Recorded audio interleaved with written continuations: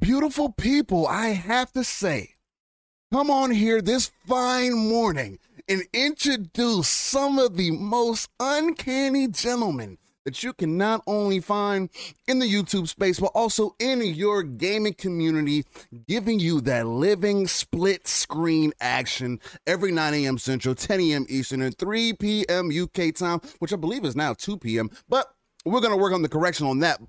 With that being said, it's been quite an interesting week, man. And before I get to the week, I have to let you guys know, thank you to the Midweek Mix-Up Collective for letting us be us, keeping it live, raw, uncut, organic, authentic, giving you that energy that you need to get your weekend started. With that being said, I am just one of your hosts, Steel Rain, coming at you, Mr. Live, Raw, and Uncut himself.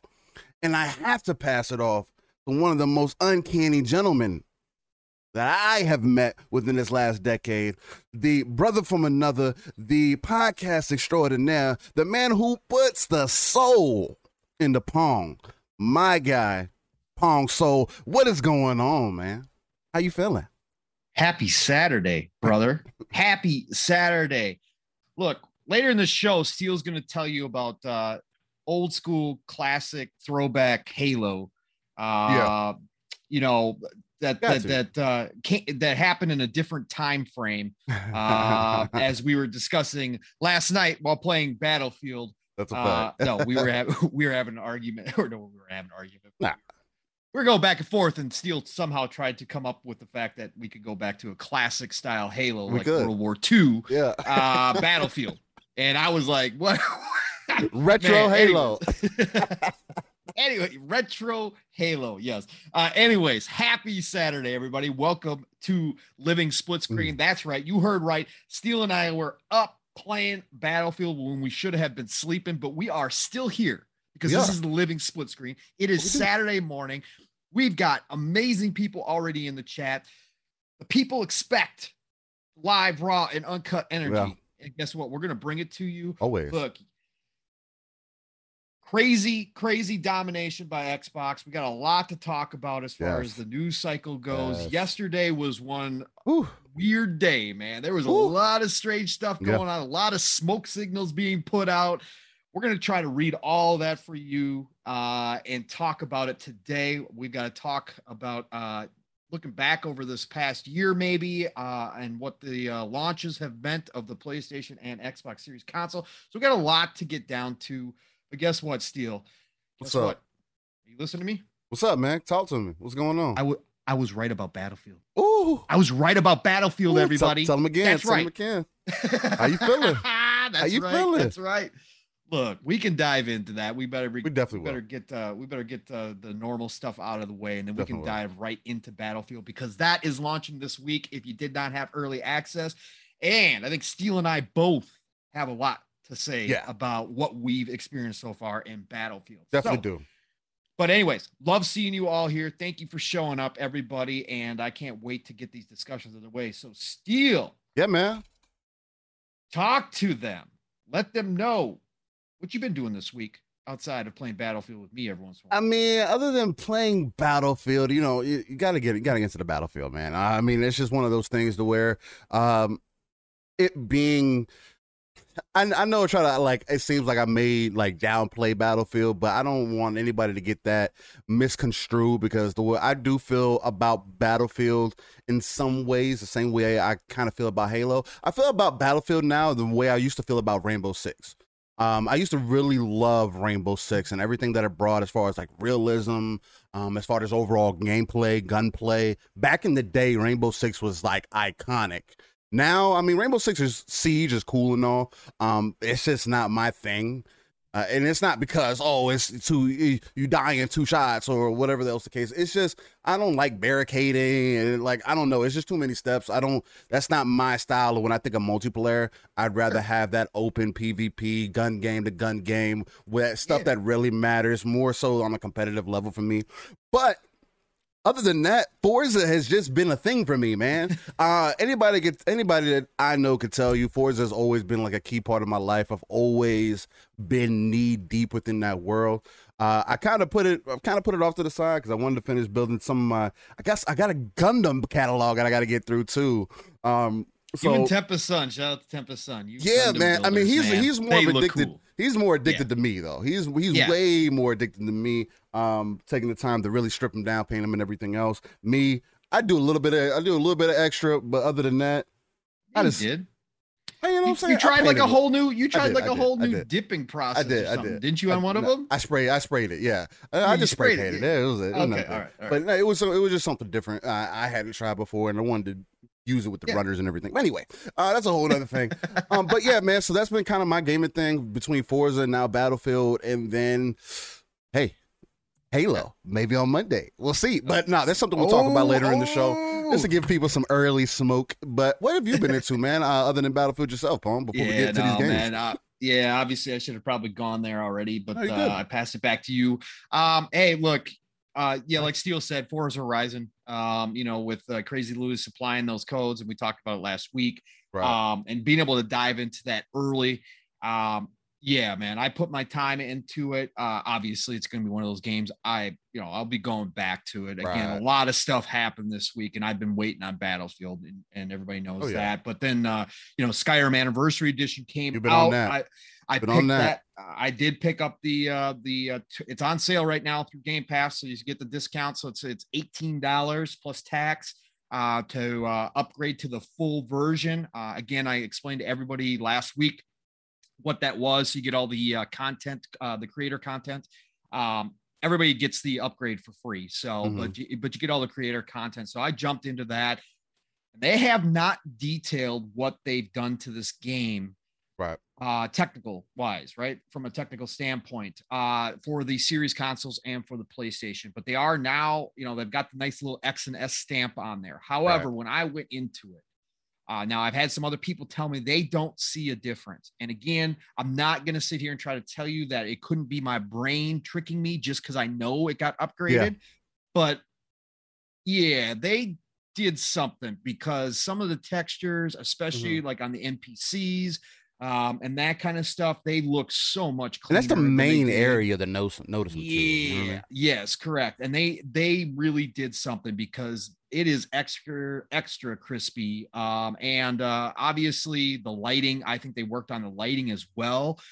There's been some moments where you walk through certain areas where it's like, whoa, I don't remember it looking like this. So so I got back into that a little bit. Obviously, again, early in the week, it was Forza, because that game, again, as we talked about last weekend, it deserves all the praise.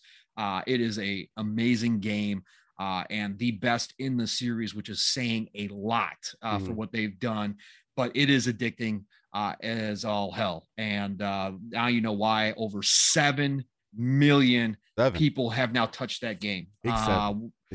Look, that's incredible, people. So, that's all I've been doing this week. And then, of course, once Battlefield hit, of course, I had that access, and we were playing Thursday night at midnight, actually before midnight, 11 p.m. So, and man, that first 4-hour session was nothing but good. And again, we'll talk about it after we get through what's coming up here. That's a fact. We definitely need to talk about it because it's definitely an up and down conversation. And I want to give people some honesty. I want to give people some truth. And again, I'm never here to undermine anybody's opinion or undermine anybody's feelings, but I got to give it to you. I got to give it to you live, raw, and uncut, right? But before we do that, man, let's get into these upcoming games because we got to give it to the people. It's something that's different from what anybody else does. Again, being part of being in the gaming community, I feel like, is knowing what's upcoming, knowing what's coming in, knowing what's going out, knowing what's moving around. Hey, what's shaking and baking? We got to find out these things. So let's get into these upcoming games so we can see what's going on. I don't believe I have the screen set up for it, but it's okay because I'll get there and it'll be set up. So that's perfectly fine. Steele, you know what? Hold on. For 1 second, let's take a rest stop here. Hey. Let's take a rest stop. The brain ain't firing on all cylinders. Again, we were up playing Battlefield instead of sleeping. So, but let me take a rest stop here real quick. Let's pull over to the side of the road and take a look here real quick. Let's come back. Hey, look, I got to toot our own horn here a little bit. Okay. And this isn't just about tooting our horn, but just to give context to the people about what you and I talk about here. And when it comes to taking a step back out of your bubble, and being able to look at this industry from that RTS view, which I love that analogy that you came up with. So, and taking a look at the entire field and being able to read what's happening in this industry, and why Steele and I always talk to you all about doing this when you want, if you have that interest, if you want to see where the industry is going. Look, last weekend, if you guys were here on Living Split Screen, you would have heard us talk about a couple different things last week. Oh, okay. I see where you're going. Okay, go ahead. Go ahead. We got to get this one out there. Go ahead. Yeah. So, you're right. I like it. Go ahead. So last week, let's start here. First of all, Steele and I, told you that we were going to start bringing you, when we see things, up and coming games coming out, right, from small indie developers, because again, we've talked about it, I don't know, countless times already, about how the scene is exploding everywhere in the world. We've got more talent than we ever have before. So Steele and I think it's important, because a lot of these games can get lost and you don't know about these games. And Steele and I want to tell you about stuff that we're seeing out there. So whenever we come across it, we're going to start bringing that into the show on a regular basis when we come across new stuff. So we did that last weekend, right? We highlighted 2 or 3 games last weekend that we had seen. And there's one game in particular. Steele, give me the name again. It's the one that you have had me on for a month, or months, I should say, going back to summer. Are you talking about the combat one? Yeah, the combat one. Yeah. I forget the name of it. It was a turn. I'll get it for you. But go ahead. Yeah. So we had brought up those games, and there was the one in particular from the single developer that we showed off, that a lot of people in the chat were oohing and ahhing over when we showed the footage. You know what's funny? What's funny, Steele, is that last week, I think it was Monday, both Kotaku and Polygon ran articles about some of the indie games, and they highlighted that game, right? They highlighted that game. Yes, we've been on this. You've been on this for a long time. Quite a while. You got me on that for that specific game. But yeah, no, they just decided to write articles, and all of a sudden they were highlighting the same game that Steele and I brought up, right? And again, this isn't an ego trip. This isn't just to say that, but what we're talking about here is taking a look, seeing, being ahead of the curve is what it's about, right? So that's why Steele and I do this. Again, that's one of our passions. When it comes to talking about the industry, we could talk about a lot of stuff, but Steele and I like looking ahead into the future and seeing these things coming down the road. And it was just funny that Kotaku and Polygon. And then the other one, if you were here last weekend, you heard us talk about the impact that the early access for Forza Horizon 5 would have, and offering that premium package upgrade to the Game Pass users at a discount to get that early access. We were one of the first shows to touch on what that meant going down the road for Microsoft. Yes. Right. We were ahead of that curve as 100%. well, because we were looking at it from that standpoint. And when we got done with the show, literally within an hour of getting done with the show, and again, I'm not saying these shows or these people are watching us, but it's just funny how this all works out after Steele and I get done talking about how we try to take this view. So after we get done with the show, about an hour later, good friend of the community, Benji Sales, awesome dude, analyzes the industry. Go follow him if you don't. The guy's got some really freaking amazing thoughts. Shout out to him, by the way, too. He got props from Paul Tassi. Yeah. This week as well, saying everybody go follow this guy. He came out with a tweet talking about the sales, the premium package, and how that could be the model for Microsoft and Xbox going forward with their first party games. Yep. So again, I just had to bring this up, Steele, because we talk about it all the time, and sometimes people need kind of to see it happening or to get that proof of concept of why we talk about this stuff all the time. Right. So I just wanted to throw those examples out there as to why we do this and why we continuously mention that when we're talking about this deal. And as you do that, the biggest reason why I wanted to make sure that I kind of wanted to stall on the name and everything, because I wanted to make sure that I got gameplay for it. Because I was going to pull it up on screen. The game that we were talking about that we showed last weekend was a game called Morbid Metal, made by Felix Shade. There it is. Yep. I was on top. I've been on top of this game for a while, just because I'm enticed by things that are very shiny and things that seem very complex in some ways in the combat system, like games like Devil May Cry, games like Bayonetta, games like Demon Souls, games like the list can go on and on, right? Any game that has like Scarlet Nexus, let's think of the newer games that have that a more intrinsic combat system really entice me. So games like Morbid Metal that have this free-flowing combat, the time slowed down, everything. It's just for them to call it. They call it the right thing. They said it's a Star Wars like title. This is from Polygon. They said it's a Star Wars like world collides with an anime style action in this new sci-fi game. Man, don't I have some good opinions? No, I'm playing. You do, brother. But you do. It's just one of those things where it's like sometimes. Yep. The whole point of why we do this is because we feel like we have a pulse on it. You know what I mean? Like we feel like we're in it. We not necessarily live, breathe, and everything. And like that just sounds. We got real life. I wish we could. It's still. I wish I was getting paid. Right. Exactly. We wish we could get paid to live and breathe this stuff. I'd be a happy man. We wish we could be getting paid for it all. It'd be more convenient and everything. But it's like, even for us not to be able to, again, it's like. It's one of those things to where for us to be able to not be able to talk all the time throughout the week or not be in an office together or whatever the case, right? And for us to still come here with the passion, the authenticity, the organic nature, the energy, the being able to pull games from, like, we don't just talk about BS in like our DMs. We talk about game.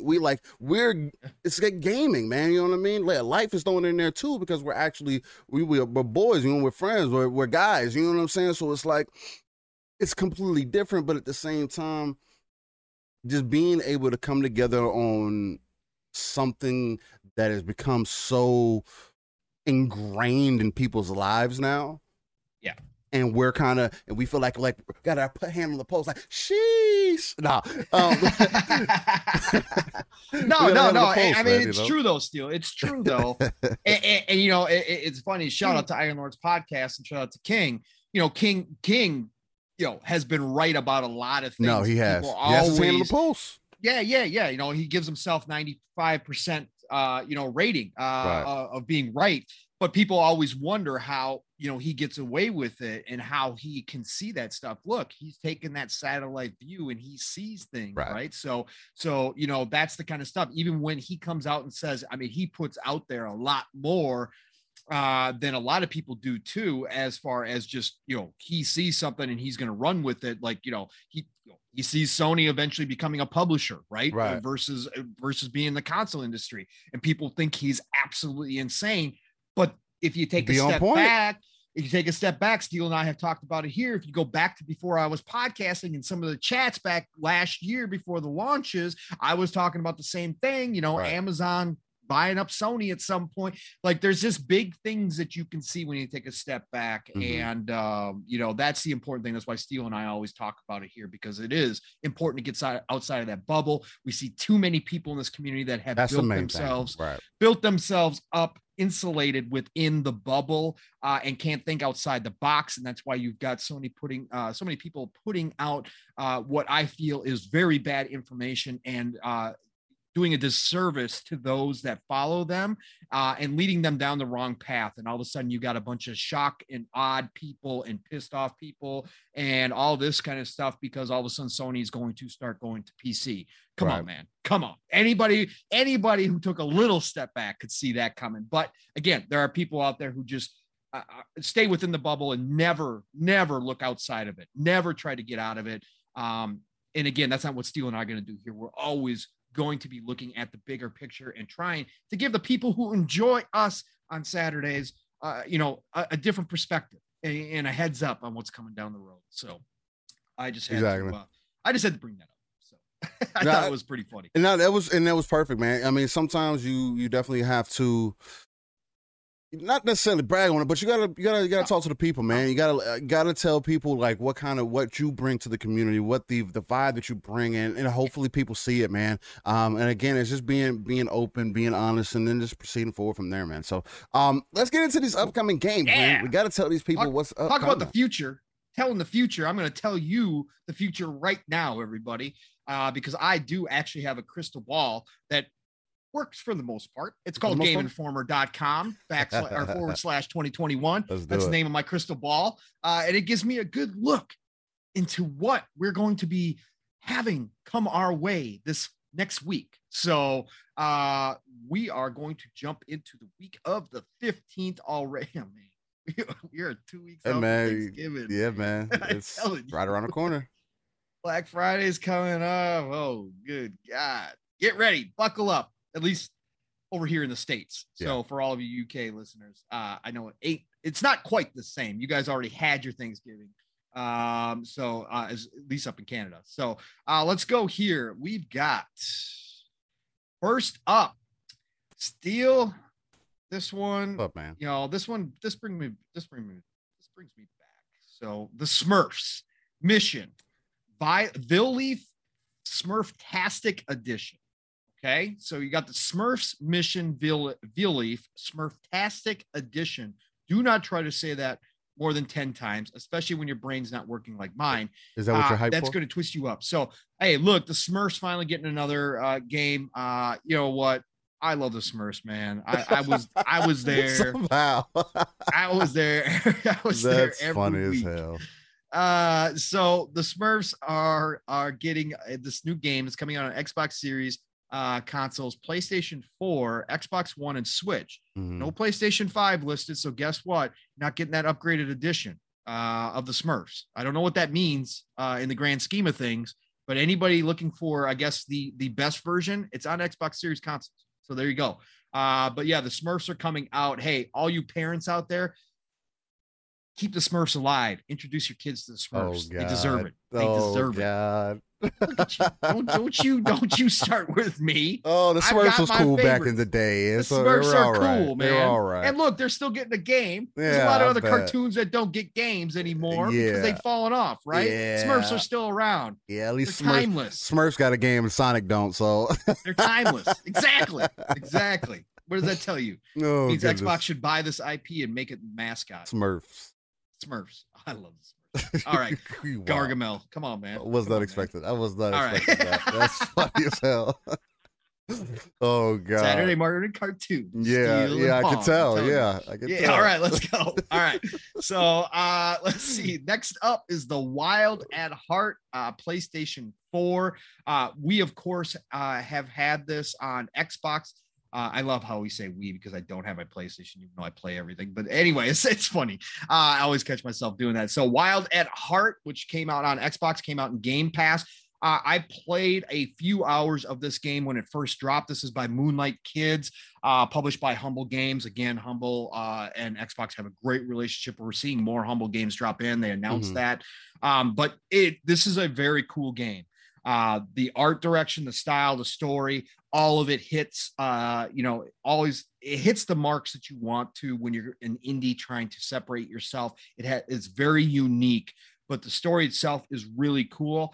This is one of those games that I have kept downloaded. I have not deleted it because I do want to go back to it a bit. So again, that came out on Xbox and PC back in May. But now PlayStation 4 is getting it November 16th. So anybody who wants to go check this out that doesn't already have a Xbox, it will be available for you on PlayStation. So good game to go and fool around with. It is a really cool. Some of you might get really hooked on it. It's excellent. It really is. Final Fantasy VII, The First Soldier, iOS and Android, Square Enix and the mobile market. They are best friends. Square Enix puts out so many mobile games. It's ridiculous. But they are getting a Final Fantasy VII, The First Soldier, which is almost an MMO at this point because it's up to 75 players. So for anybody looking for more Final Fantasy stuff, get it on your phone. So I don't know if it's going to have Razer Kishi, what do you want to call it? Compatibility. But hey, some of you all just love playing on your phone, even on touchscreen. So I'm sure it'll be excellent. And then we've got Tamarin coming out on Xbox Series consoles and Xbox One on November 17th. This looks like an absolutely adorable game. This is from Chameleon Games, developed and published by. This already came out. Game of the year. Game of the year. Game of the year. No. But it did come out on PlayStation 4 and PC back in September of 2020. So Xbox is finally getting it. To be honest, it looks absolutely ridiculously good. I mean, supposedly it's a spiritual sequel to Jet Force Gemini. Rare developers. Yeah. Jet Force Gemini was incredible. Interesting. You ever play Jet Force Gemini? I remember the game. I don't remember playing it. I remember the game though. Yeah. So and former Rare developers worked on it. No wonder why it looks freaking fantastic. Mm-hmm. Tamarin, I'm gonna look into that one. Yeah, I want to see what that's about. So that's coming out on November 17th. Ooh, there you go. Here's one of yours. He's gonna be something for you. We got the package deal here. So Blood Rain. This is okay. Blood Rain's had different iterations. This one is the 2D style version, I believe, right? If I'm not wrong in this, I think this is the hold on, let me double check real quick before I get that wrong. No, they're doing this is the full remasters. Okay, so these are the old games. So we're getting Blood Rain 1 and Blood Rain 2 revamped, which is the remasters of the classic games that came out. Blood Rain, like I even like the movie, which was one of the cheesiest things you probably could ever watch. But Blood Rain is a great series that deserves to come back. And I hope these remakes actually do well still. It's coming on PlayStation 4, Xbox One, and Switch. Right. November 18th. I hope enough people, again, this is not going to be your home run hitter here. Okay. Blood Rain's never been that. Blood Rain was a AA game back in the day. Mm-hmm. But Blood Rain itself, the story itself is absolutely, it's awesome. So I hope these do well enough where they start thinking about bringing it up to date with a new game, because Blood Rain deserves it. Blood Rain is a very cool character who nowadays, if they did it right, could hit because it's got all the hallmarks that you want in a game, right? So vampires, you can even get the Nazis in there. You could do all sorts of crazy stuff, right? So Blood Rain 1 and 2 revamped coming out this week as well. I will be looking into that. I don't know what the budget's looking like right now. I got to go back and redo it because obviously so many games have come out for the rest of the year, but I will be picking that up at some point because I want to go back and play those. It'll be interesting. Sure. I might end up checking that out to see. Yeah. As long as it's in decent condition. Yeah. Again, this isn't a full, this is a remaster. So it's going to have, I think the first one came out on PlayStation 2, I think. So I mean, that's some time to cover for sure. Yeah. Yeah, we'll see. But yeah, so I know there's some Blood Rain fans out there though. People, the older gamers that remember it, man. So those are coming out this week. We've got Epic Chef coming out. That's right. Epic Chef is coming out for PlayStation 4, Xbox One, Switch, and PC on November the 18th. It's your game right here. It looks like an RPG with the main character who is a chef. It is published by Team 17. Team 17 does publish some really good titles out there. And it is an adventure where you blends farming, cooking, and adventure in a hilarious looking stew. So, yeah. I know a lot of people are into cooking stuff, and this looks fun and great, obviously style. So, hey, go check out Epic Chef. Steel, I know I'm going to lose you. Even if Halo comes out, you're going to be playing Epic Chef, right? Nah. Oh, negative. Damn. I thought I had you pinned on that one. Negative. Right. And that's a big negative. All right, here next up is a game. Hey, we've seen this game a couple times, and it just got confirmed this past week. I was actually going to bring this up separately, but then I saw Game Informer actually added to their list, so they did do some updates because Exo-1 just got confirmed for November the 18th for next week. Exo-1 for like Steel. When I told Steel, hey, Exo-1, when I sent them the Exo-1 information, God. He's like, oh, another game. And I'm like, oh, damn, I didn't know Steel was all about Exo-1. And then he's like, yeah, man, I got to check out those big robots, man. And I'm like, no. That's Exo Mecha. Yeah, and that's coming out next year. That's going to be a free-to-play game. Everybody knows about Exo Mecha with the giant mechs in the battlefield, first-person shooter. I got excited. Yeah, you did. You did. That's why when you first said it, I was like, damn, I didn't know Steel was looking forward to this. All right, cool. Good. But Exo-1 is, if you guys remember, it's been at a couple shows already. And Exo-1 is actually where you're this, it's an exploration game where you're a little like probe and you're exploring different planets and stuff like that. So a lot of you go watch the video. You guys will remember it, but that is coming out next week. Check it out on Xbox and PC. Space exploration. That is a game. That is a console exclusive for the time being to Xbox. This is a game I've been actually looking forward to. I think this is one of those chill games, right? This is where you sit back, but it's got fantastic graphics. And I actually can't wait to kind of check this. You on the fly the Millennium Falcon? Here you go. Hey, in a way, or a frisbee. If you ever want to fly a frisbee through space. This is your game right there. You want to fly a marble through space? There you go.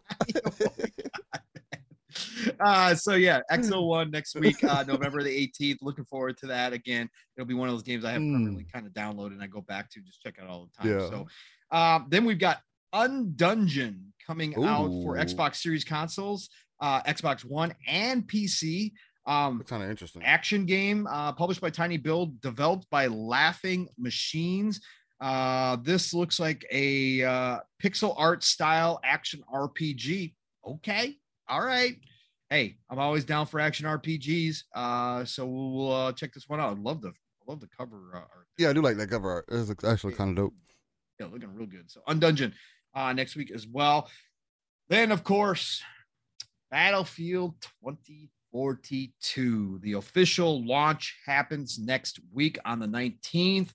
Steel and I will wrap up this segment, and then Steel and I will go right into Battlefield 2042. Big facts. I'll just say, hey, Eddie, if you're a Battlefield fan, you're going to want to check this out. So we'll get into that. But Battlefield 2042 is coming to PlayStation 5, Xbox Series consoles, PlayStation 4, Xbox One, and PC next week on the 19th. Though I will be the one to say right now, if you're playing it on PlayStation 4 or Xbox One, you may not have a good time. I heard that on the older consoles, the game is not running that well. So I just want to put that preemptive warning out there. We'll talk about it later here in a bit. But I just want to kind of put that preemptive warning about it just to give something to put out there. Yeah, that's the word on the street. It is releasing for everything. So that is the word on the street as a current. That's the word on the street. So I have not played it. So I cannot go hands-on wise. I can't say anything, but that is the word on the street. So and then on November 19th as well, Nerf Legends comes out. That's right. Nerf Legends, the shooter from Fun Labs, published by Game Mill Entertainment. This game might be fire. This might be the one that takes down everybody. This could be king. Can you imagine if Nerf Legends came out, Steel, and all of a sudden became like a streamer's paradise, and it just crushed Halo, crushed Call of Duty, crushed Battlefield. What if it's third person? Is it third person? I want to know if it's third person. I can't. Let me see. I'm about to find out. Yeah. It's Nerf Legends third person. I like that. Let's see here. It looks like it's got. Oh, no, never mind. That's the ad. Never mind. I was just about to go into a whole different game. I was like, wait, what is this? Nope, first person shooter. Interesting. That's first person shooter. That's bold. Yes, sir. I like it. I want to see what they end up doing with it, man. I mean, Nerf is one of those things. If there's something that you could bring to a virtual world and it worked really well, it's Nerf. So I don't know, man. That's interesting. Yo, wait, Steele, can you bring up the video? Can you click over and bring up the video? Yeah. Hey, hold on. Let me bring it up. Let me bring it up over here. Yo, this has got a sci-fi like Halo like look to it. Like, really? I didn't think we gotta bring up the video on this. I didn't think we were going to go neck deep into this. No, but we got to check this out. Is the one from IGN? Yeah. Just click on just the link or the Xbox announcement. That's from 3 months ago. No. I'm looking at the IGN one right now, the official exclusive announcement trailer. That's one we'll look at then. Yeah, you got to look at it. It's like Destiny mixed with Halo. That's weird. Yeah. That sounds really weird. Hey, look, if you got kids, look, not every parent's the same. So I understand some parents don't let their kids touch mature rated stuff, right? Right. I parented differently. Everybody parents different, right? So, but if you are one of those parents and obviously the kids are saying, hey, I want Call of Duty or I want Battlefield or I want Halo, Halo's team though. So you can get by with Halo if you really want to, but this gives you another option. Now, if I was these guys, I certainly would have picked this launch window, but hey, you know what I'm saying? But you're going after a different audience. This game is doing something different. That's weird. Yeah, look, man, that's what I'm saying. That's why I told you to bring it up, man. It's got some look to it, man. It actually looks like it kind of looks like Overwatch. I ain't gonna lie. Yeah, Overwatch. That'd probably be better than. It definitely reminds me of like Overwatch or like a Paladins kind of look. Yeah. That was probably better. I should probably gone that route, but yeah. I don't know, man. Look at the drum on that Nerf gun. Oh, God. I know. It's ridiculous. You're shooting robots as PvE? Yeah, I don't know if it's is it PvE VP? Maybe?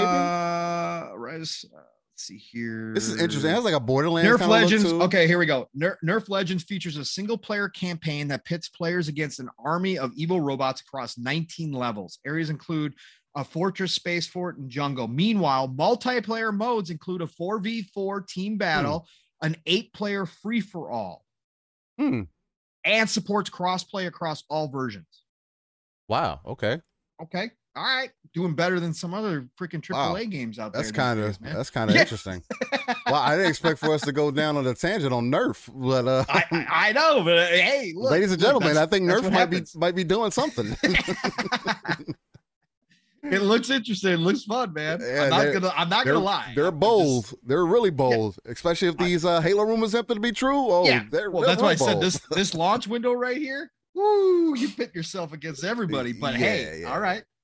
Hey, I had to throw it out there because when I started watching the video, I was like, "What? This actually looks kind of good." That threw me off. That's crazy. All right. Nerf Legends has gotten no more advertising outside of this show than that right there. Let me tell you, man. Nick said Nerf Legend only has 2 difficulty modes, easy and very easy. That's awesome. Damn. It's awesome. Damn, that's make me want to play that. Oh, it is. Get Battlefield, forget Call of Duty, forget Halo. Everybody go get Nerf Legends right now. We're all going to be on that. Exactly, OCD. Nerf for nothing. Yeah. That's awesome, man. That's sweet. Hey, and look, again, not a series for me, not my thing, but look, this is still going strong. Look, it's at this point still, well, not even at this point. It's been this way for a long time, but Pokemon is one of the pillars, right? Yeah, Pokemon, it is. Whether we're interested in it or not, Pokemon is one of the all-time greats. I'll put it to you this way, Pong. Right? Yeah. I'm 29, right? I have a daughter who's about to be 11. She never had any prior interest in the Pokemon, right? Never, ever. Until here recently. Now all of a sudden, she wants Pokemon Arceus. So you see how a pillar franchise continues to grab the audience it's supposed to grab. New gens, new players. Yes. And guess what? She doesn't care about the way that it looks, or she just knows it's a 3D game, and now there's Pokemon in the wild, and you can. That's all. That's it. That's all that matters. Yeah. No, I get it, man. So Pokemon Brilliant Diamond and Pokemon Shining Pearl, for those of you that are still confused about what we're talking about, are coming out this week for Switch. There was a small, we'll just touch on this real quick right here, just because we've got it up. Right. But Pokemon Brilliant Diamond and Shining Pearl coming out this week to Switch. There was a kerfuffle early in the week as some people discovered, and again, this is not going to shock those of us that know Nintendo and understand their business model and how they just do things. But I did see some of their fans scratching their heads because the fans are in that bubble. They're in that Nintendo world. And it always confuses them when something like this happens, even though it shouldn't, because this is straight up business. Again, respect that hustle on Nintendo. But it was found out earlier this week. Some people, some good Samaritans in the community had hacked the Pokemon and had found out that both versions are on the chip, right? Both versions are in the game. It's always been known. Yep. And all it is a switch that tells the Switch, pun intended, which version you bought. So both are on the same. What do they call the Switch card? Are they cartridges? What are they? Technically they're cartridges. They are cartridges. They are. Okay, all right. I don't want to sound that old, but I guess it's technically what they are. They're not discs. Yeah. They're not. They go into a slot. They're not SD cards. Switch cards. Is that what they are? The game cards. It's a card. It's a game card. There you go. I like it. Card. Jesus, God. Boomer, man. That's what I am. All right. Anyway, so they're both versions are on there. The game just knows which one you bought by a single programming switch. So again, some people were. It's kind of messed up, in my opinion, though, because you're basically telling people this updated game has already been part of your game that you have already. Yeah. And we're going to resell it to you. It's no different than when everybody started finding out back in the day that the DLC was already on the disc. Yeah. Yeah. You had to pay it online. Yeah. I remember that. That was a big deal back in the day when DLC was the devil and everybody hated it, the horse armor and all that kind of stuff started by Bethesda. And then all of a sudden everybody found out that it was just included on the disc. And when you paid for it, all it did was tell the system that it could read that portion of the disc. Right. So access that content. So this is no different, but this is a full game sitting there. Yeah. So for all you brilliant home brewers out there, all you in the modding community, all you hackers du jour out there, look, you can have access to both games. There's already somebody who's done it where you can flip back and forth between the two. But Pokemon is huge. It is a huge deal no matter what. At the end of the day, whether it's for us or not, Pokemon is going to sell a ton on Switch, obviously. So that comes out November 19th. And look, we took some sidetracks there I wasn't expecting as well, Steel. So, but hey, that's upcoming week in gaming. We could talk about real quick. Let me go through the Xbox Wire. Do it. Again, nothing new on the PlayStation front coming to their store. Nothing new that I saw coming to the Nintendo store this week.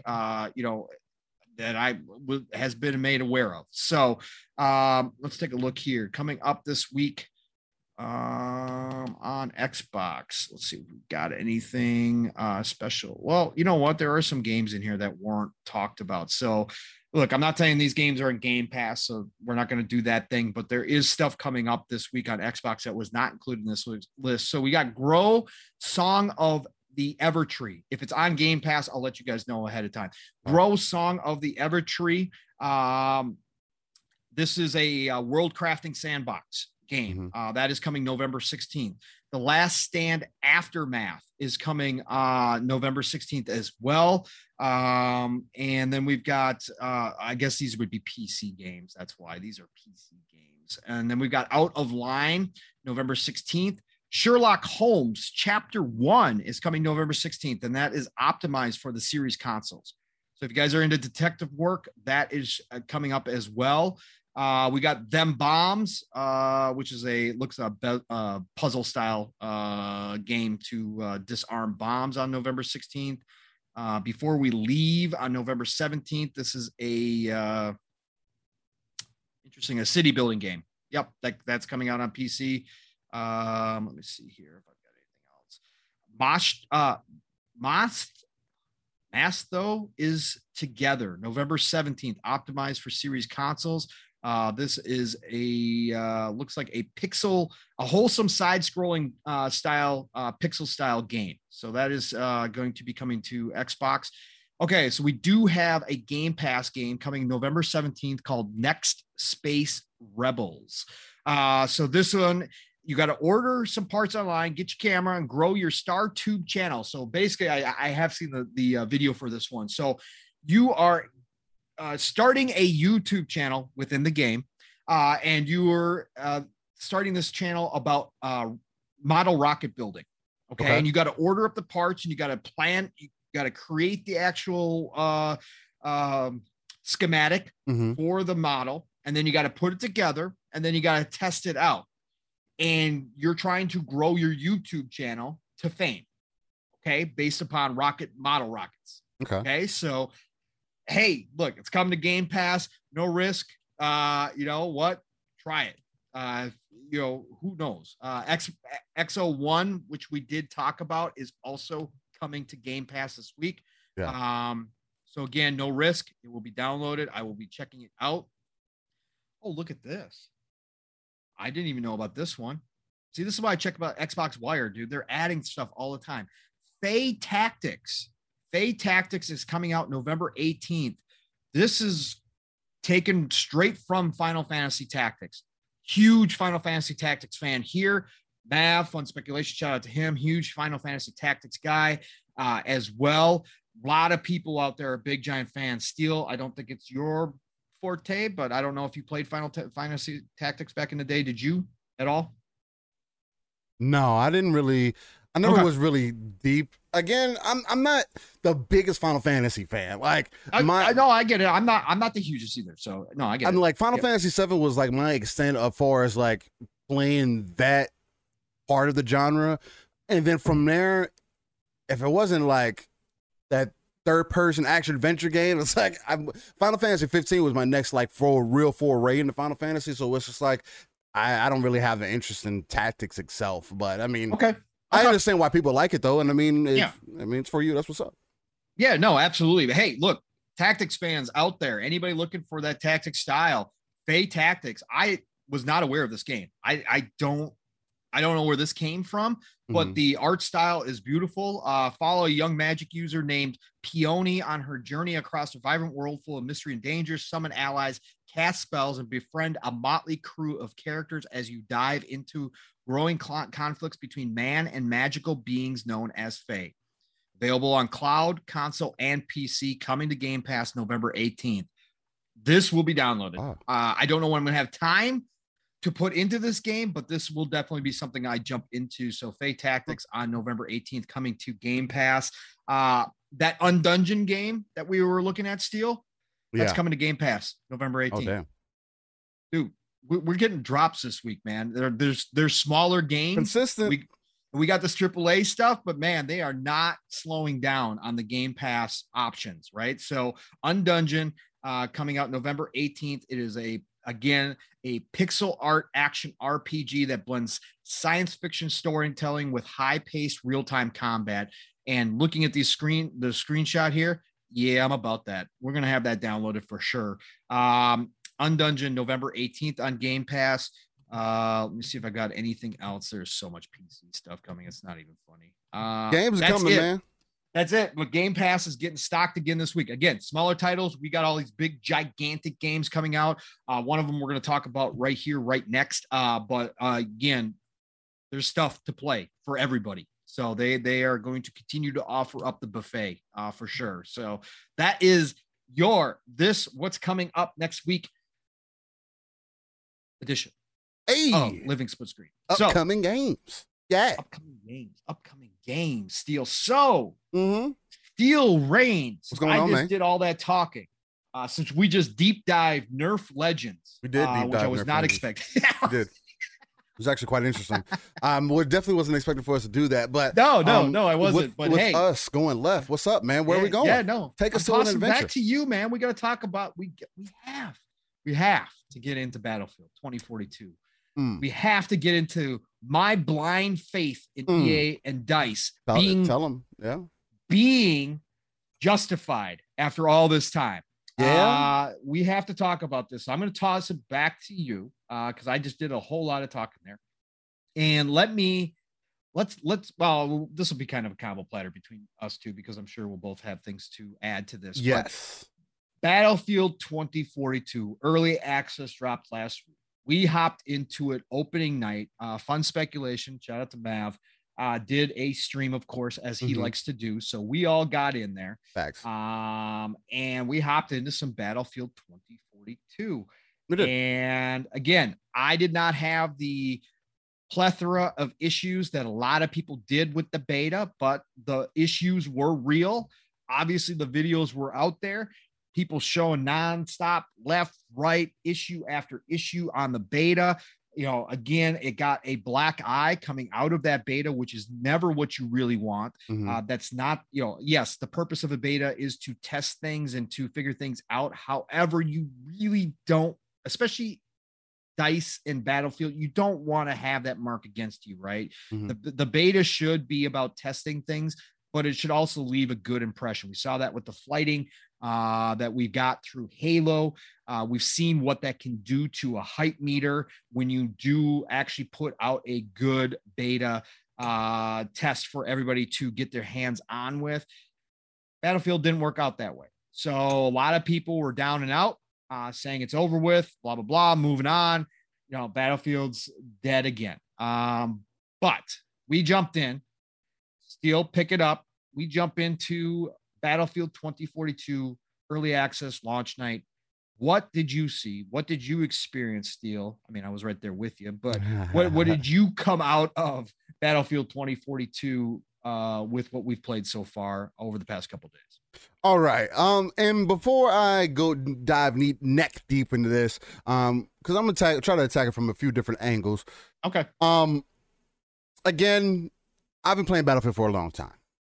And the only reason I preface this with this is because Battlefield being a multiplayer only game, it being worth $70 or having access to it through the 10-hour trial, through Game Pass or EA Access, or being able to get access to it through EA Pro.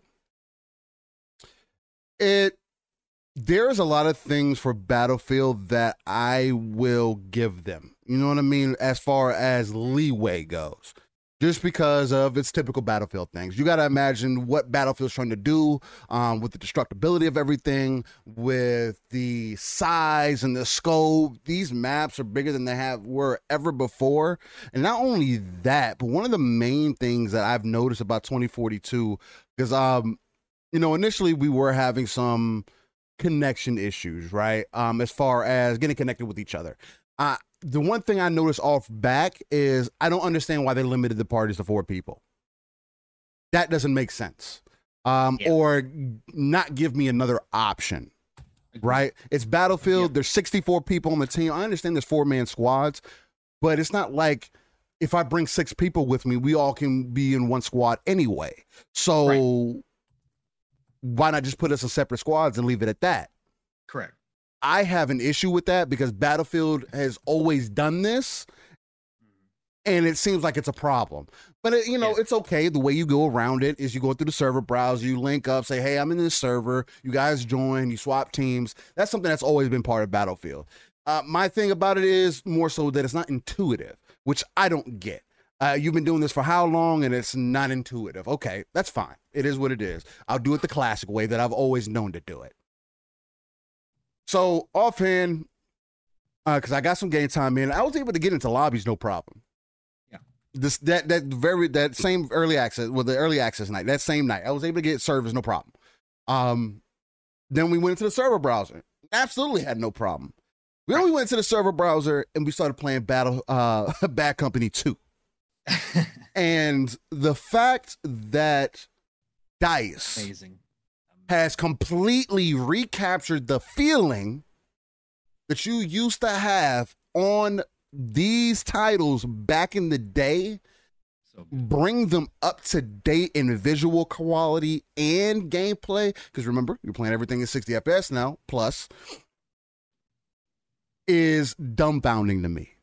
Because everybody that we were playing with were all saying the same thing. Damn, man, this brings back so many memories. It's playing exactly the way that I want to. Oh, man, I want all the maps from Bad Company 2 now. Oh, I want all. And even when you put the Battlefield 2042 gameplay physics in those maps, in those environments, it still feels like classic Battlefield. And that's something that you can't take away from it. Personally, I haven't had any issues. One of the number one issues that I have on Series S is the distance. Distance draw distance. Thank you. There he goes. Fucking mine went blank. Not enough coffee yet. The draw distance on Series S was not that great. Now, is it bad to the point where I can't see my enemy when they're at the distance? No, you can still see the enemy. They're just not very detailed, or nothing else is very detailed, right? Correct. Which that was on Series X too. To be fair, that was it on Series X as well? Yeah. There are some maps where I was making comments about that as well. So yes, it's on both. It's on both. On both consoles. Yeah. The only something I got to work on. The only time that I didn't notice it was as bad is when I swapped the PC. When I swapped the PC, the draw distance was pretty on point as far as what made sense. If I looked at people down Series X, it was map to map on Series X. Some maps were great, some maps weren't so great. So it's not everywhere. It's not all the time. It's just it's there. Yeah. So there's still some more optimization that needs to happen for sure. But again, that's like classic Battlefield fashion. But it's not as bad as, say, like Battlefield 4 was, which was completely broken when it first released and didn't catch traction almost 6 months out, a year out, 2 years out from its initial release, when they're already starting to move on to their next Battlefield title. I don't think this is going to have that same effect. My only, not necessarily worry, more so, is that Battlefield can't afford to have, DICE can't afford to have, EA can't afford to have too many issues with this game when you have some heavy hitters around the corner. And I say heavy hitters. I say heavy hitter. King. The Barry Bonds of the gaming world. Home run king. Yes, it's coming. It's coming right around the corner. And especially if the king comes and hits you earlier than anticipated. It's not a good look. The traction that you have right now, just because you're a first-person shooter, people love Battlefield, is going to dwindle a little bit. And these issues that people are having as far as like getting into the server, people who are playing the trial, not being able to get their full trial time. I know me and Paul talked about it a little bit before that, you can get 2 hours into the game and know whether you're going to like it or not. It doesn't take 10 hours of you just having server issues. If you're having server issues for 2 hours, then you're having server issues for 2 hours.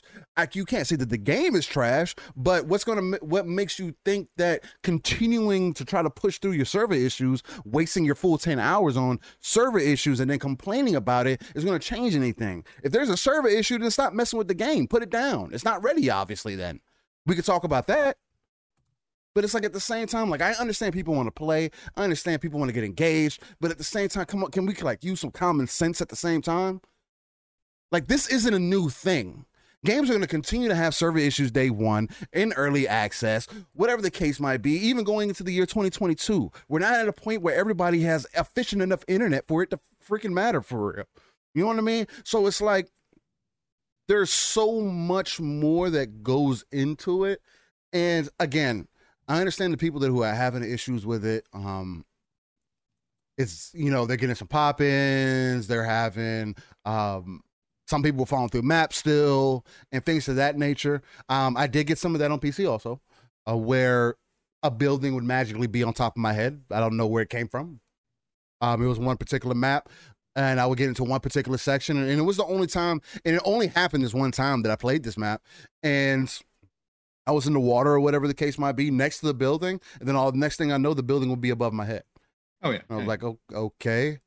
And then I would get shot through a hill, or it would tell me that I got shot through a mountain while this building is on top of my head.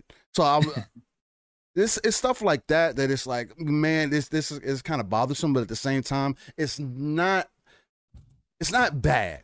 It's not in a bad state. I know some people are like, oh, it's completely trash. It's not worth it. And don't waste your time. And look, if you're interested in Battlefield, if you're a Battlefield fan, you're going to like this game. I feel like. Is it worth your $70 right now? That's something that's more debatable. Right now, is it worth your $70 for a multiplayer-only game that is having some server issues and you can't get into right now? At least at early access? I wouldn't spend the $100 on it. Not right now. But if you have access to it, you got 10 hours, you got EA Play Pro, or you're just a Battlefield fan, like I am, like Pong is, I would suggest jumping into it. We've had nothing but a good time. It again, just like how I wanted Halo to evolve, Battlefield evolved the exact way that I would like it to evolve. Being able to bring the essence of the core games back and also add that new flavor to it. I see what they're doing. I see what they're going for. And this could be a Battlefield that lasts 10 years easily. Without a shadow of a doubt. They don't have to drop another Battlefield, but all they're focusing in this game, and this game is going to be immaculate.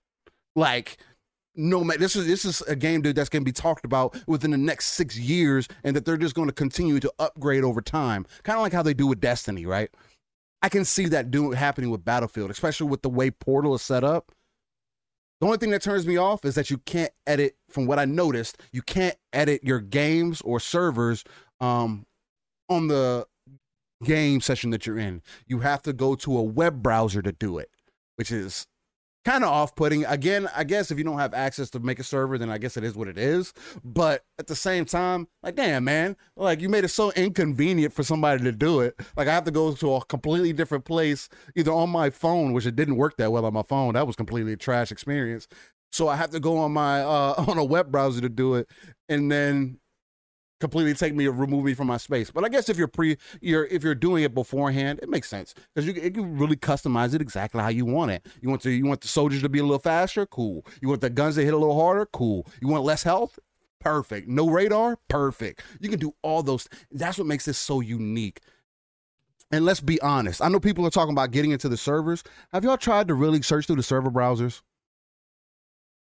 That's my real question. Because from our experience, at least from me and Pong, we haven't had any issues with the server browsers. We'll get into a game, it might kick us out after a match or two. I've seen that, but other than that, like, if we're looking for a game, it's like, hey, let's, like Battlefield has always done. Hey, let's get into this game. All right, this server, perfect. That's the exact one I'm in. You here? Perfect. Let's get on the same squad. It works flawlessly. Like. And then you're in the game, and then an hour later, you're like, damn, that was Battlefield. you know what I mean? And everybody's ranting and raving like, damn, man, and you're really enveloped in the experience. So that's me, man, and that's my opinion. Again, I am an avid Battlefield fan, so I can definitely be coming across a little bit jaded, or not necessarily jaded, but a little bit biased for sure. So I definitely want to acknowledge that. But I feel like I'm also giving a fair opinion of what we're coming across. Again, that's why I gave that preemptive thing about the older generation consoles, Xbox One, PlayStation 4, because I have been seeing and I have been hearing, and from what I've experienced, I would not play this game on Xbox One or PlayStation 4. I would not. Not at 30 FPS, not with the issues. It's almost like a null and point. This is one of those games that should experience. Skip the older gen. From at least my experience. Not saying that it can't get better, but from at least my experience. So, Pong, how you feeling about Battlefield? As an avid Battlefield fan, you're more of a Battlefield fan than a Halo fan. So this is like your number one thing. You're like, even with Halo out, I'm trying to get in this Battlefield 2042. It's taking you to that level for sure. You said you were definitely vindicated from the beta.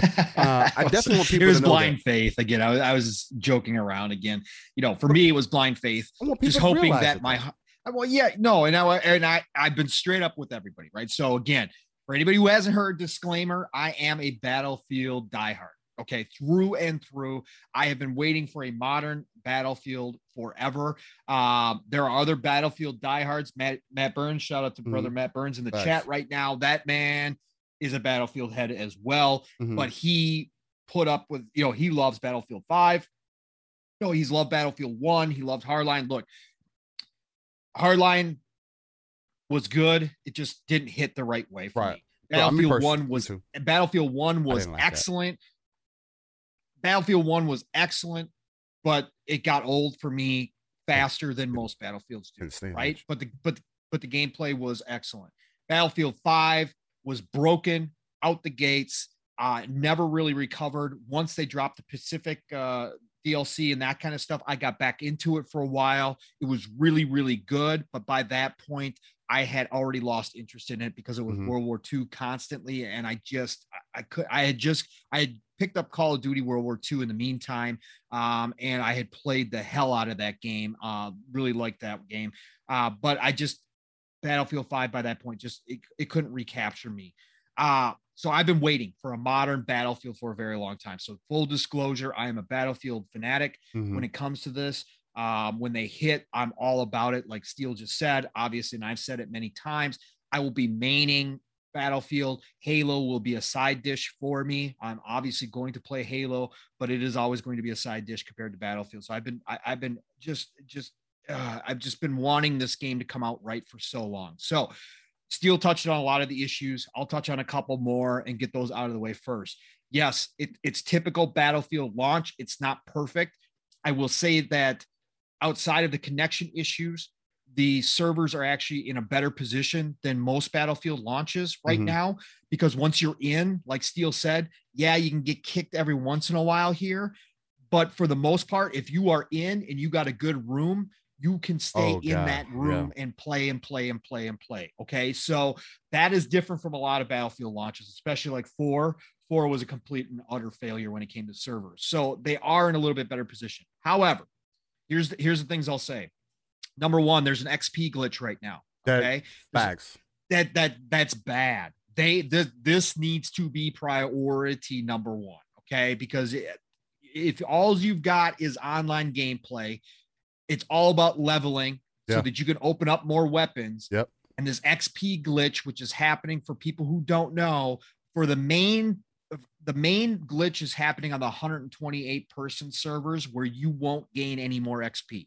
It'll show you for a match, get that XP, go up to the next level, but then in the next match, you are back to the previous spot again. And it does that over and over and over again. However, last night on a created server that Mav had set up, Fun Speculation had set up, we were only playing 64 players, and it happened to, I think, everybody in the room again.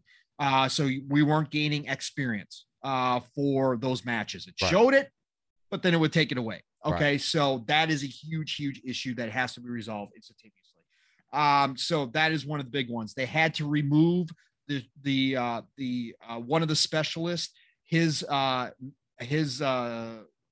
special, whatever you want to call it, is a shield, right? Is a body shield.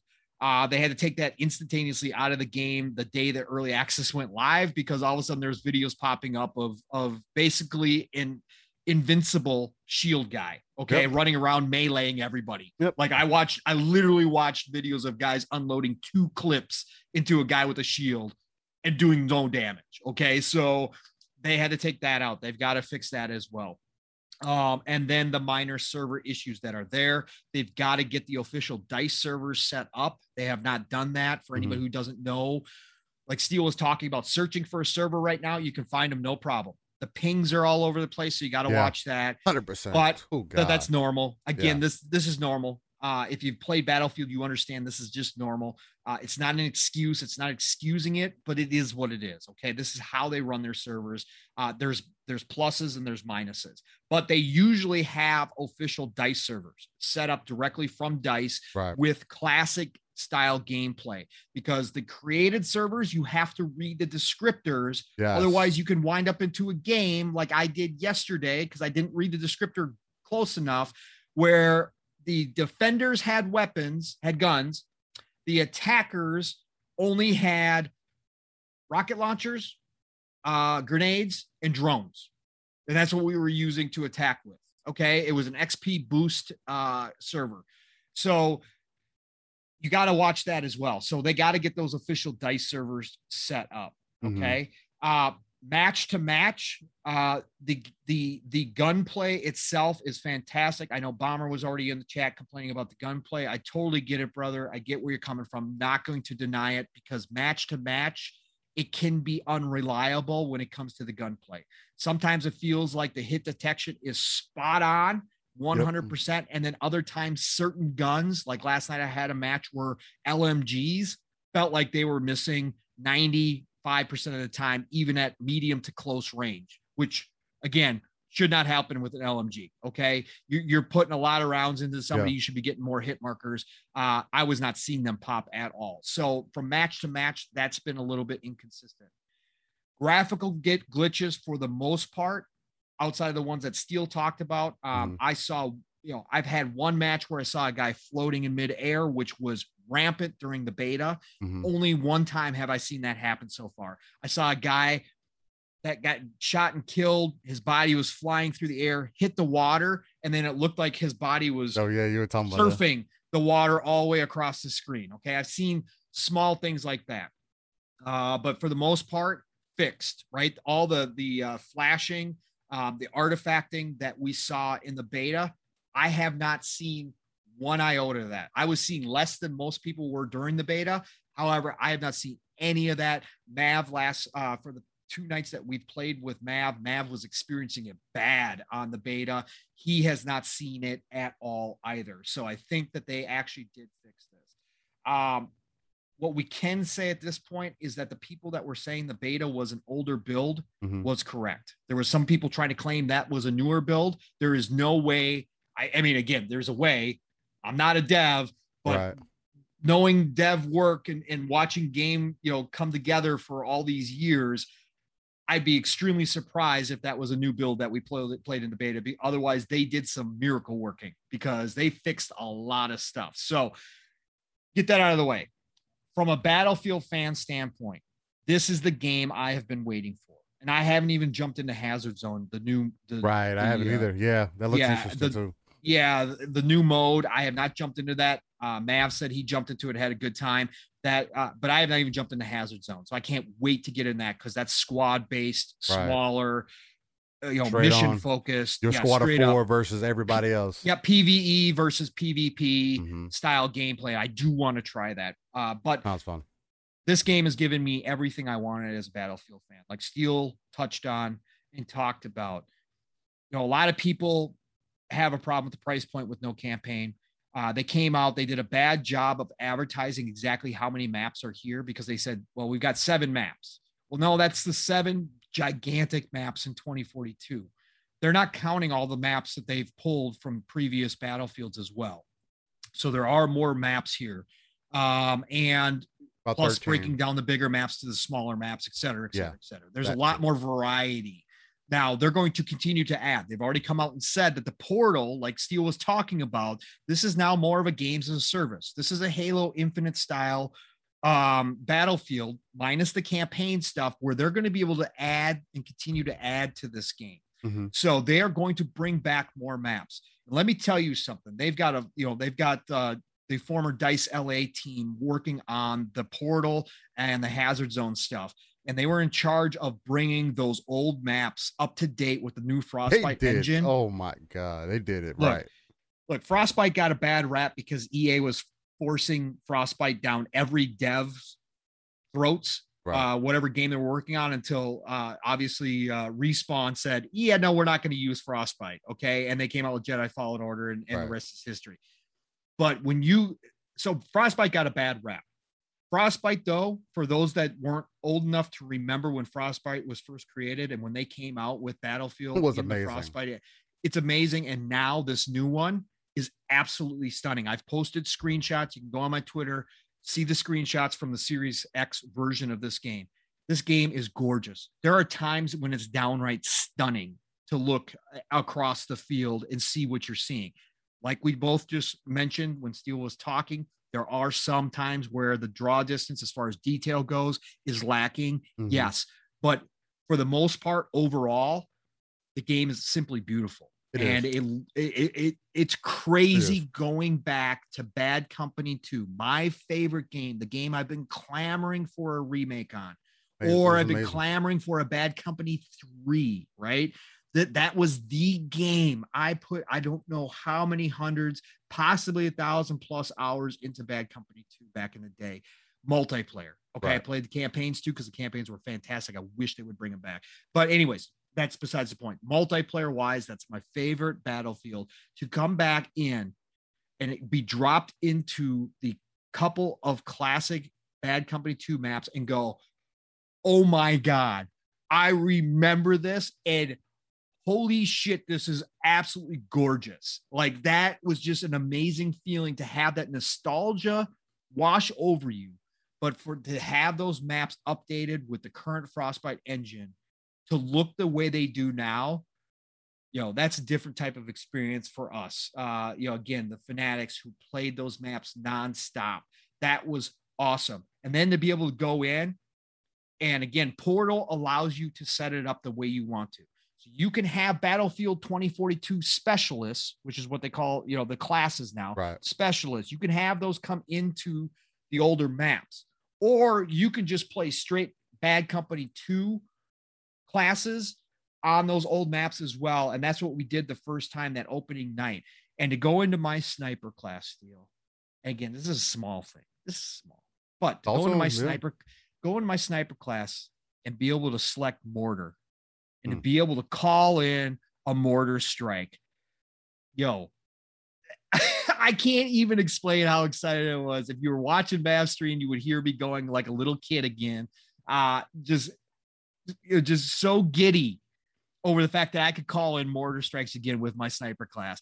That is one of the biggest things that was most fun, when you got those people hiding out in buildings, or you got those snipers up on the mountains and you just can't get to them because they're hiding behind the rocks, and you call in that mortar strike on them. There's no better feeling. Right. When you take out a tank that is sitting back and just crushing your team nonstop with shelling, and you drop that mortar strike on him, right on his head or her head, there's no better feeling, at least for me. So that was just absolutely an amazing moment. Mm-hmm. Like I said, the guns feel great. Again, yes, from time to time I have had some hit detection problems. It doesn't seem like it's spot on. However, for the most part, I've had nothing but great runs. You can definitely feel the difference from gun to gun to gun. The sound is off the charts, as Battlefield sound always is, especially playing with headphones or a home theater system that is set up for it. Absolutely incredible, amazing sounds. The Frostbite engine hitting on all cylinders when it comes to graphics.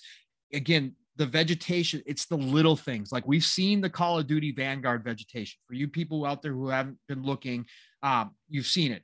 It looks like it's from previous gens. Okay. When you get into a Battlefield game and the grass and the trees are moving because of the storms coming in, and they're moving in an organic type of way, when you've got a plane that gets really low to the ground, some of those crazy pilots out there, and he comes across some of that high grass field, and he goes by, and that grass moves, or those trees are, moved by that airplane, right, in an organic way.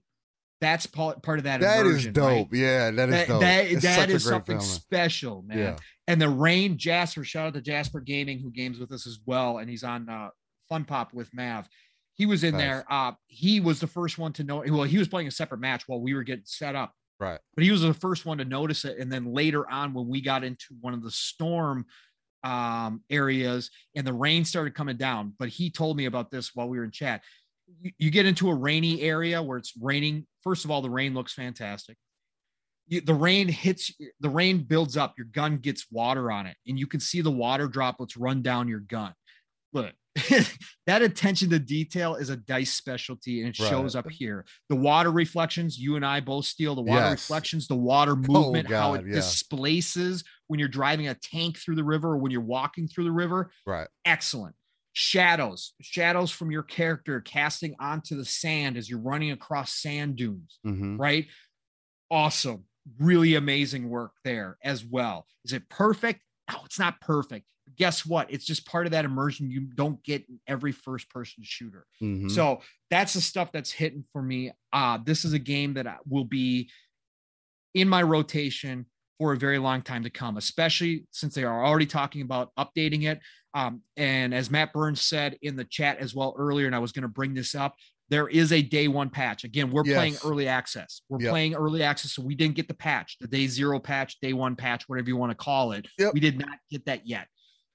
Guarantee you a lot of this stuff is going to be fixed, right? So a lot of stuff could be fixed. A lot of stuff we're talking about right now could be updated and fixed, because what we saw from the beta version to now has been night and day. Yeah. So, right. So if this patch is another big patch that they've been working on to fix the rest of it, look, we could be talking about next week when this launches, of one of the better Battlefield launches that we've had since Battlefield 3, right? And that's saying a lot, because that's going back through a lot of different versions of Battlefield. So again, all I'm saying here is you got a 10-hour free trial plus, okay? Through, if you've got Game Pass, you get that, right? If you've got PC and you've got the EA Play, whatever it is, you get that. Try it out, no risk. Jump into it, see if you like it. If you have any inkling, don't listen to all the garbage that came out of the beta. And please, there is a lot of just BS being thrown out. This kind of that cyberpunk situation where it's become cool to hate on Battlefield right now in a lot of ways because of how it showed. It's not like that anymore. Okay. It's in a much better position. It's not perfect. Not going to sit here and tell you it's the most polished first person shooter I've ever played. Hell no. We got that in Halo. Okay. Halo fighting ruined a lot of games because Halo fighting's so polished. It was crazy, right? So it ran so well. But what you are going to get out of this is that only in Battlefield experience. Yes. Those moments are happening already. I'll just end it with this. Last night we were playing in a 1942 map. Which map was it? It wasn't, oh God, what was it? Dang it. I can't think of it. Anyways, it's a snow map, World War II setting. So you got the little stone, stone houses, stone buildings set up. You got a bridge, small creek running through it. Attackers on one side, defenders on the other side, right? You wind up straight up in a real, like, Saving Private Ryan moment. We wound up in this match with we were 32 versus 32. So it wasn't even the 128, 32 versus 32, but we wound up defending that bridge steel.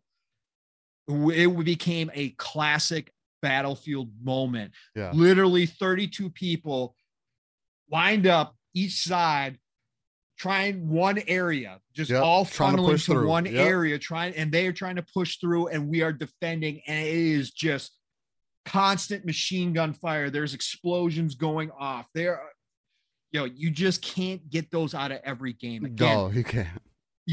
You can't. You don't get that in Call of Duties. You get those in the campaign moments. But this happens real time in multiplayer in Battlefield all the time. You wind up in those spots where it is just such chaos.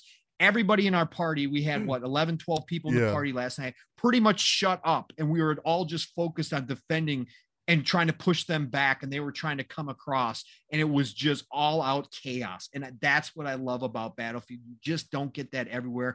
Big team battle and Halo gives you those moments from time to time. But it's love not like that that.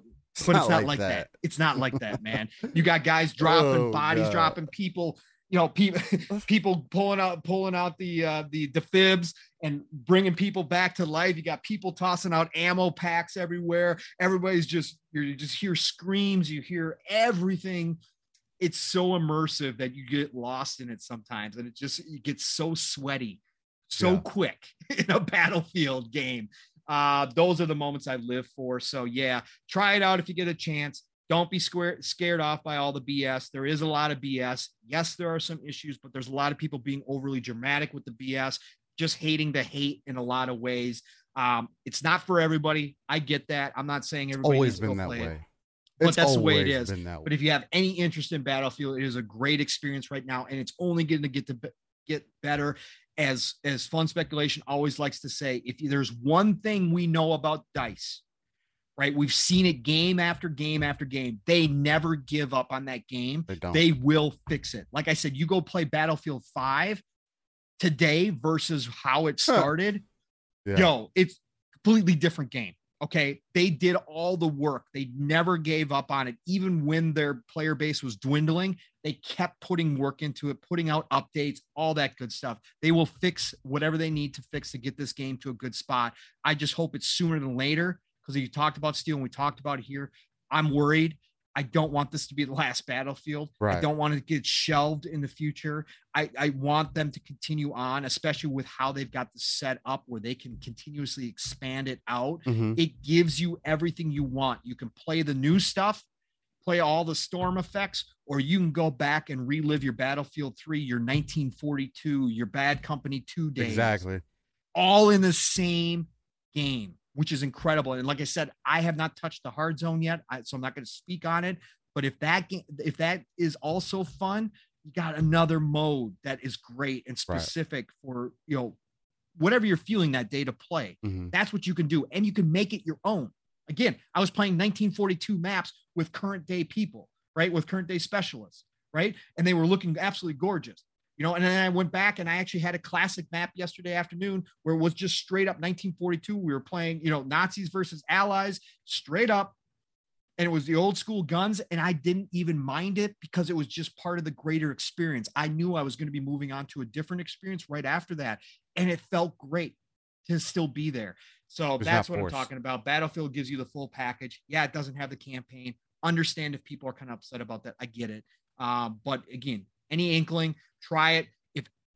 If worse comes to worse, you have so much to play right now and you're just saying that not going to hop in the Battlefield. I understand. Cool. Look, about 6 months from now, it's probably going to drop into Game Pass through EA Play, no matter what. So you're going to have an opportunity down the road. Just don't dismiss it because it is worthwhile to go experience it. So that's all I'll say.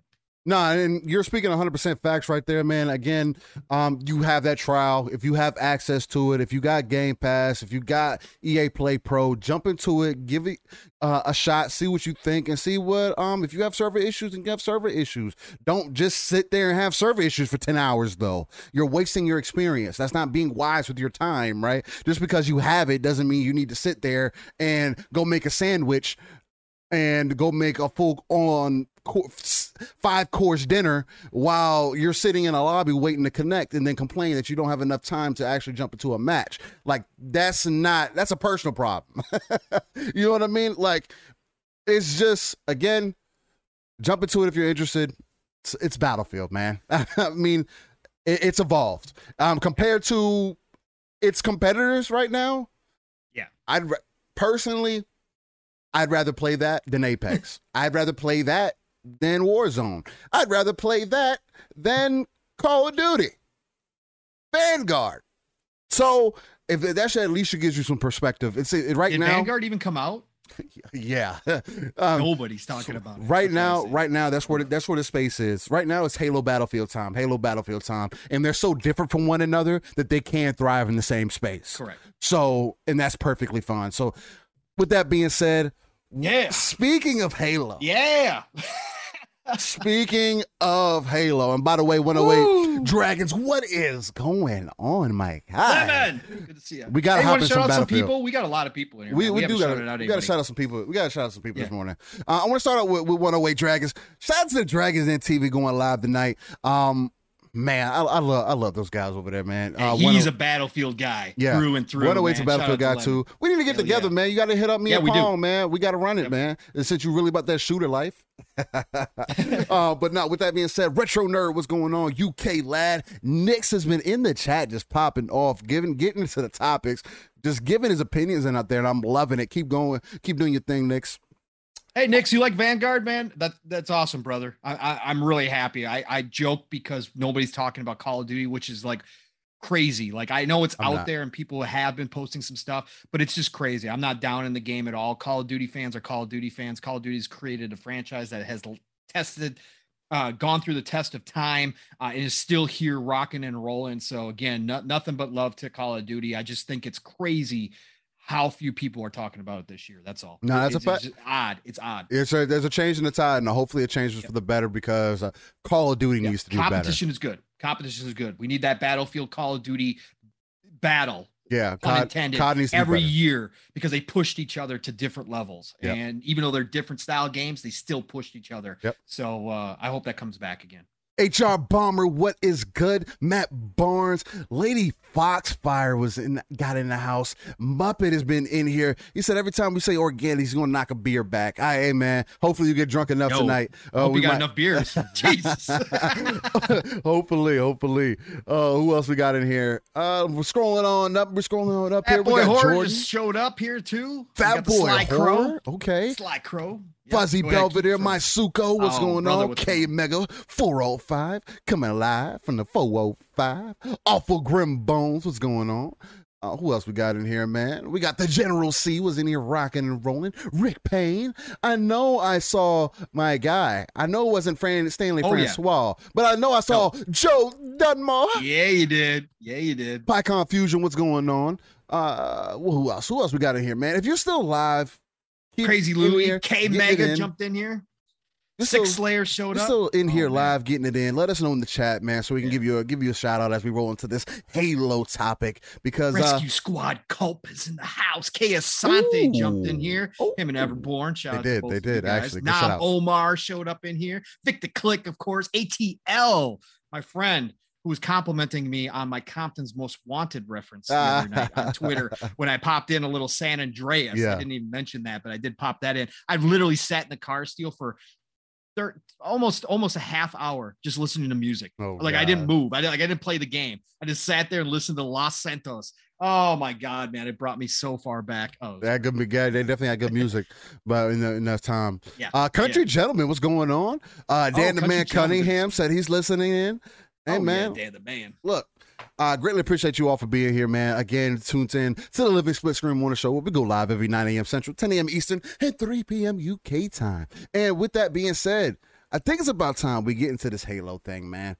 There is some interesting things happening behind the scenes as far as Halo possibly having a early release. And we're of a couple minds. I know a lot of people were saying, hey, well, they said something about a flight and everything else. But from what we're hearing behind the scenes, Xbox has their 20th anniversary, and we'll probably jump into that right after we talk about the whole Halo thing. Because you got to talk about the heavy hitter before you get into the rest.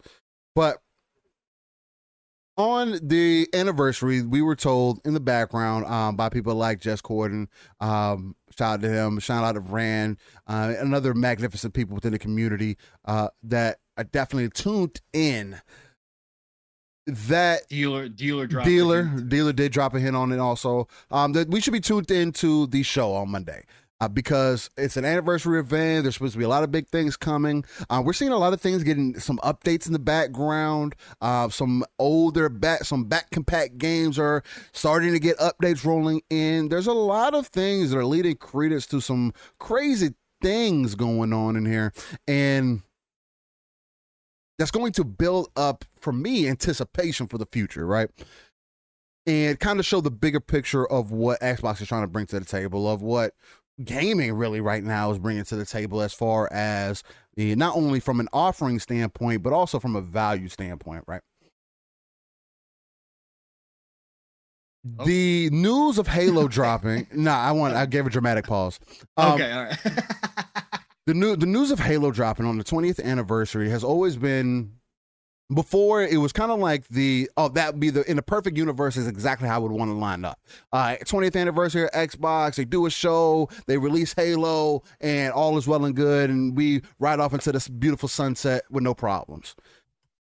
And then they came out with the date of December 8th and said, and so it kind of changes it a little bit, and at least for me, and I was like, all right, well, that's still fine. It's still coming out this year, still the 20th anniversary of Xbox.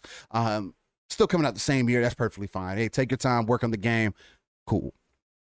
I've even taken some time off of work for this whole Halo thing. Because that's how serious I am about Halo and everything. Along with, I got some other things going on in the background. But with that being said, the news of Halo being possibly, even if it is just a multiplayer, I'm leaning more on the fence. I was telling Paul this in the background. I'm leaning more on the fence of it being the full game And I'll dive into that for a minute. Because I want to touch on the multiplayer itself. If they release the multiplayer, it being free to play, meaning you don't have to put any annies up for it, no money, nothing. You just got to download it. It opens it up already to an audience that it didn't have before, especially with it being available on 2 different platforms, at least. At least at this point, if they decide to do it. I don't know if cloud is going to be, if they put cloud up on early access too. Who knows? They might. But you have a guaranteed way to not only bring in an audience, but gather the attention of the world, not only on your show, but then to turn around and say, hey, if you love multiplayer, Halo's available to you right now. The multiplayer, at least. That would drive Game Pass sales up by itself because people would be so enticed by the multiplayer, it being free to play. You're like, man, what's that campaign going to look like? Man, I got to experience the campaign now. So you're either going to buy the game or you're going to get into Game Pass because that's what being in this service does. That gives you options. It's the whole point of it. I told Paul in the background, if Halo releases on this coming up Monday, I'm probably going to cry in the corner. Just because that is just my level of anticipation. That's how much I love the series. That's how much I care about it dropping. Again, Halo is one of those iconic series for me that I grew up with. I played with my father, played in tons of LAN parties, and there's millions of people probably have this story, which speaks volumes by itself. Right? That the memories that people have with this. And then the experience that we recently have with the recent flights and everything have done nothing but bring those memories back to the forefront. Again, to tie Battlefield into it, the same thing that Battlefield was able to do. That we all thought it could not get back to this point. Everybody said, even with Battlefield, Halo especially though, because Halo's not multi-platform, is... oh, the game is dead. It can't evolve anymore. Need to get rid of it. Oh, no, nobody wants to play. Nobody cares about that shit anymore. Who plays Halo? Spartans who? And then all of a sudden, you have all this hype that is generated, all this mass of people that are like, can't do nothing but talk about Halo, whether it's positive or negative. And it's been kind of that way since we saw the whole Craig thing last year with the trailer that they showed us last year with the campaign and everything. Xbox has one of those opportunities here to really shift the mindset of the community, especially when you see certain things going on within that are kind of marketing ploys, honestly, like their Xbox social net site crashing or it not being available anymore, for an example. There's a bigger play at hand, and they're really looking to use their IP to a different advantage than I think most people are probably anticipating. Because I can tell you right now, if they change the December 8th date and they shadow drop the game on Monday, it's going to turn the world on side its head, and the world's going to go up in flames because people aren't going to be able to control themselves. We can see the biggest influx for a single IP in the last 20 years, honestly. If you really think about Halo, you look back at the history and you see the attention that Halo has garnered, especially around 2 or 3. Let's forget the other ones in between. But we're talking about prime Halo, 2, 3, when everybody was involved. And this is back then before social media was even such a big thing as it is now. Halo Infinite has a chance to do the same thing, but on a grander scale, especially being in a digital era, giving people more accessibility to it than ever. And that's what gets me excited, along with what we've seen from the campaign, along with all the info that we keep getting, along with Microsoft seemingly to be on this path of making sure that they're going to hit the gaming industry and turn everything on its head, seemingly, as we move forward, because they understand the digital era kind of ploy, I should say. So, Pong, I want to pass it off to you. I know I'm excited for Halo, and I know it releasing early is it's going to be nothing but a benefit to me. it's probably going to be nothing but a benefit to millions of people, right? Oh, yeah, but yeah. that's just my hype. That's just me. How do you feel as someone who's not an avid Halo fan? I mean, yeah, you enjoy Halo, but it's not your bread and butter. You know what I mean? Yeah. How do you feel about this entire situation? Is there some possibility here with them changing the date from December 8th? Could they release the full game of this coming up Monday? Is it just going to be multiplayer? Again, like me and you talked about in the background, it's not a flight. I want people to get that out of their head right now. They're not going to do a flight on a Monday or announce a flight on a Monday for it to be the next weekend. We're getting too close to launch at this point. And from the last flight that we played, I don't think the game needs another flight. The multiplayer is ready.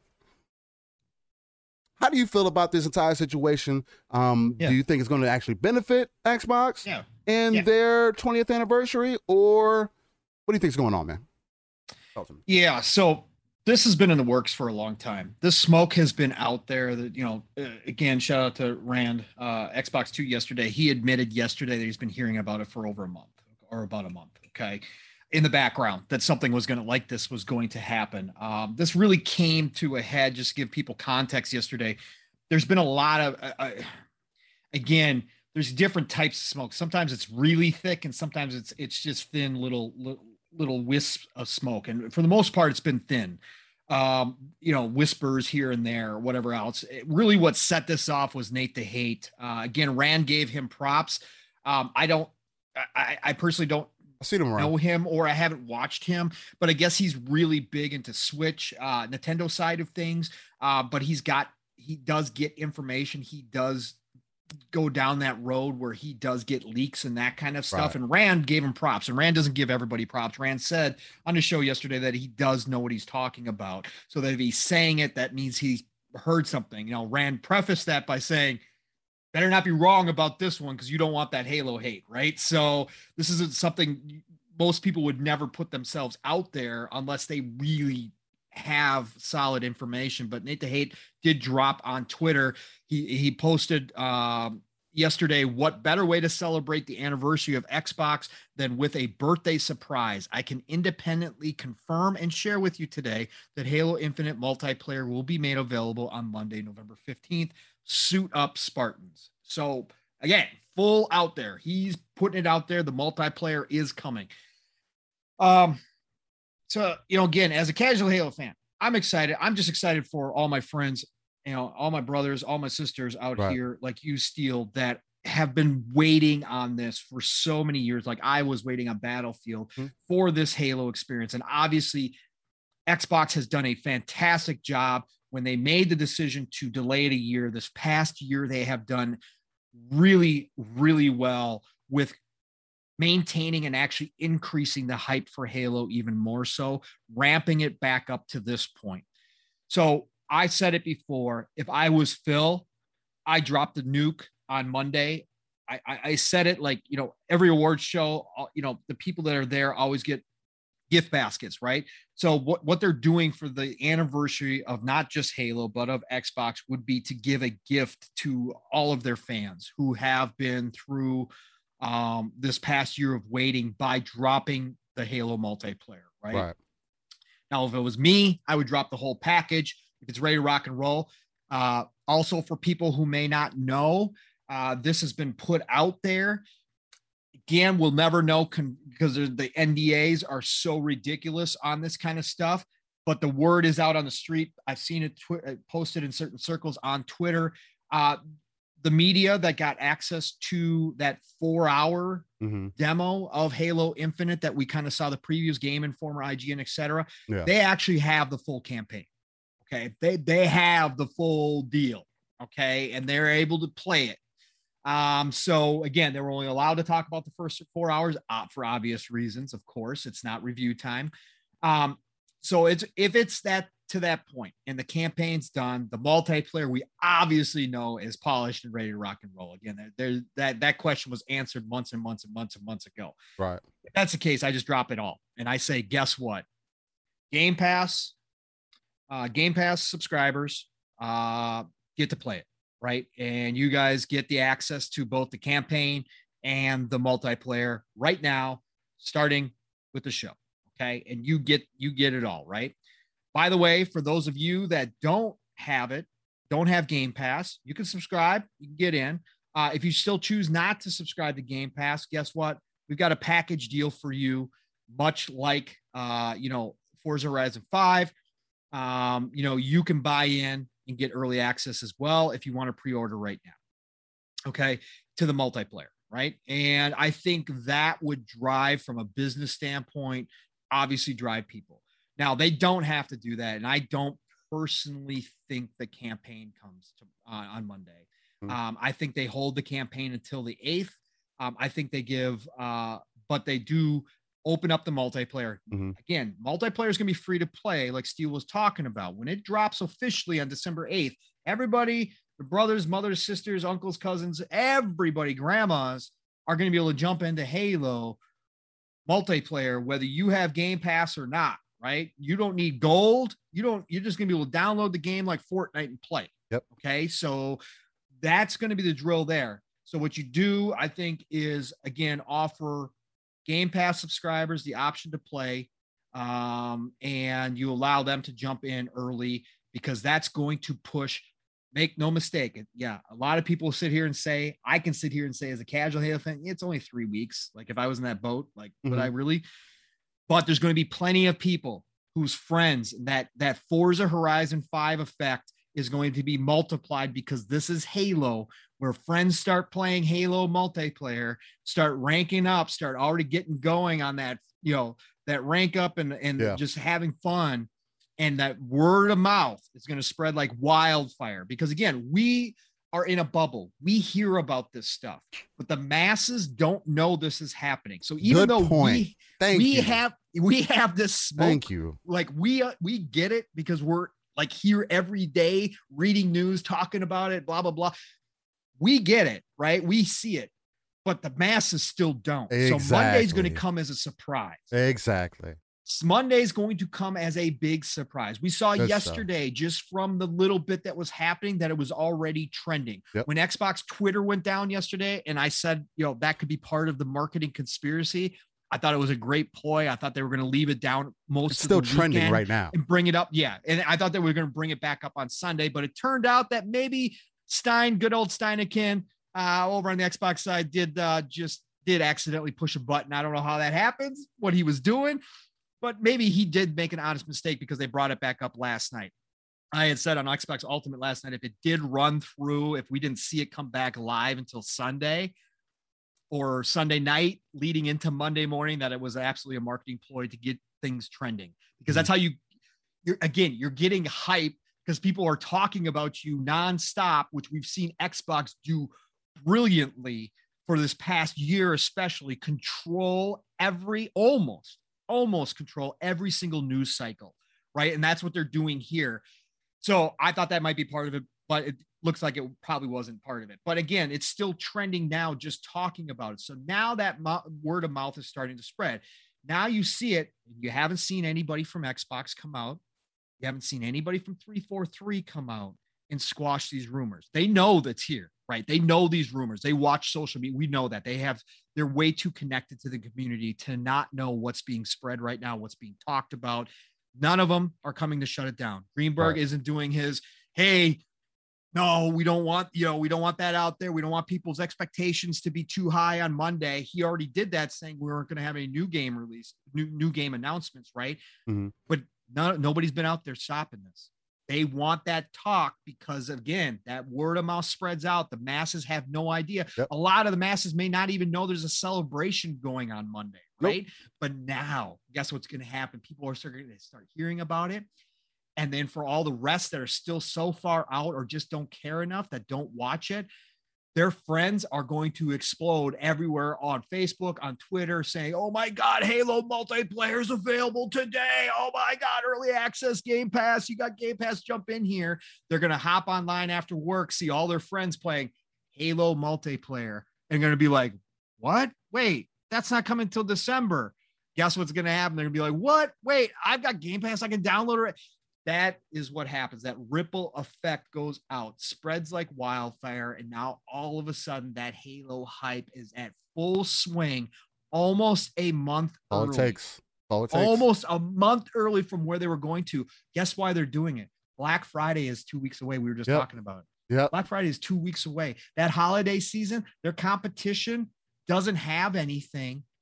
Xbox is going for, again, this is not the Xbox of old. This is not the Xbox of Xbox One generation. This is a new game. And they are going to crush. They are trying to crush. Again, not that they want Sony to die off, but they are grabbing back all that mind share that they lost. They're pushing it. They're pushing it, and they're going to use every advantage. And this is an advantage that this is a unique advantage that only they hold right now in this space, with a title, a franchise like Halo, as iconic as Halo is, billion-dollar franchise that they can turn around, that people have been getting so hyped for so long. They can turn around, take that year off, and then double, and then come back even stronger the following year, coming into the most important season, and go ahead and push. What do they want to push right now? They're not pushing hardware. Hardware, you can't find it. They're pushing Game Pass. Yep. They're pushing Game Pass subscriptions. And guess what? We were just talking about Battlefield, how it was performing on the Xbox, the older generations. Look, the flightings prove that it's running really well, even on the Xbox One VCR, even on the original Xbox. 100%. Yeah. Was it the same? No, it wasn't the same. But guess what? It was beyond acceptable. Okay. There were people literally saying they were having a good time on the old Xbox. That's what this Halo means. They can go ahead and do something like this. The internet's going to explode. Podcasts are going to explode. The ripple effect already has started, but it's going to expand exponentially when that hits. And all of a sudden, Halo is going to be being talked about all this month through everybody's shopping period. Everybody's talking about it up till December 8th, when the campaign officially launches as well. Guess what? People are having such a great time in multiplayer that all of a sudden that campaign, which is not free to play, by the way, unless you have Game Pass, which you do have to purchase, all of a sudden that becomes a must buy at that point, because now you're going to say, well, now I got to play the campaign. Now I got to go see what Chief is doing. Man. Right. I got to go find out what happens in the story. Oh, we got co-op coming. Oh my God. I've had so much fun with all my friends in multiplayer. Oh my God. I can't wait till that co-op drops next year. I want to know what happens in the story. And then I'm going to be able to jump back in this kind of open world with the campaign, with my co-op, with my friends. Oh man, I'm all about this. This is going to be freaking fantastic. That's what you do. This is the perfect storm right now. Call of Duty, like we just talked about. Yes, it's still selling. Again, that's without a doubt, but it is a down year for Call of Duty. I don't think anybody in their right mind can deny that Call of Duty is not as hyped as it normally is at this point. Call of Duty is a down year. Battlefield is trying to come back. The King, I said this the other night on PM in the PM. This is like Godzilla. All the monsters are fighting amongst each other. The King is rising out of the ocean to come and remind everybody who is king of the monsters. In this case, who is king of first-person shooters. Yeah, you guys are all cute. The only reason why you're all here on console is because we did it first. Halo is coming back to reclaim that throne. And this is the perfect storm for this to happen in. And I think that they do it, Steel. I think it makes sense. They drop the multiplayer. Again, I don't think the full, I would do it. I would do the full boat and just blow everybody up. But I'm probably not going to do that.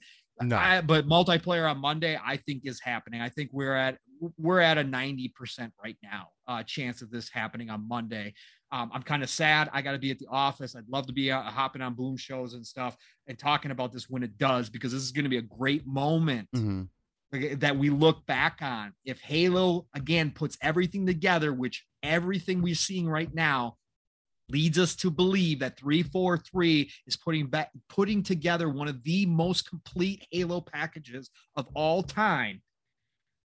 This is going to be a moment we remember where we're like, damn, Phil was not joking around. Phil and his team, that marketing team, knew exactly what they were doing, and they just used that anniversary celebration to really, really cement themselves this generation, because Halo is going to be something that carries them along with all the other stuff they got going on. Halo is still that pillar franchise, and now it returns to form and carries them through this holiday season, riding a huge wave into 2022 when they really start getting ramped up. This is just the tip. Forza Horizon 5 should show you that they're onto something. Forza Horizon 5, again, fantastic game. Shout out to Playground. Deserves all the credit and more. Should be nominated for Game of the Year this year. But their previous Forza, it's not like Forza Horizon just came out of the blue. Forza Horizon 4 was rated just as highly as Forza Horizon 5 was.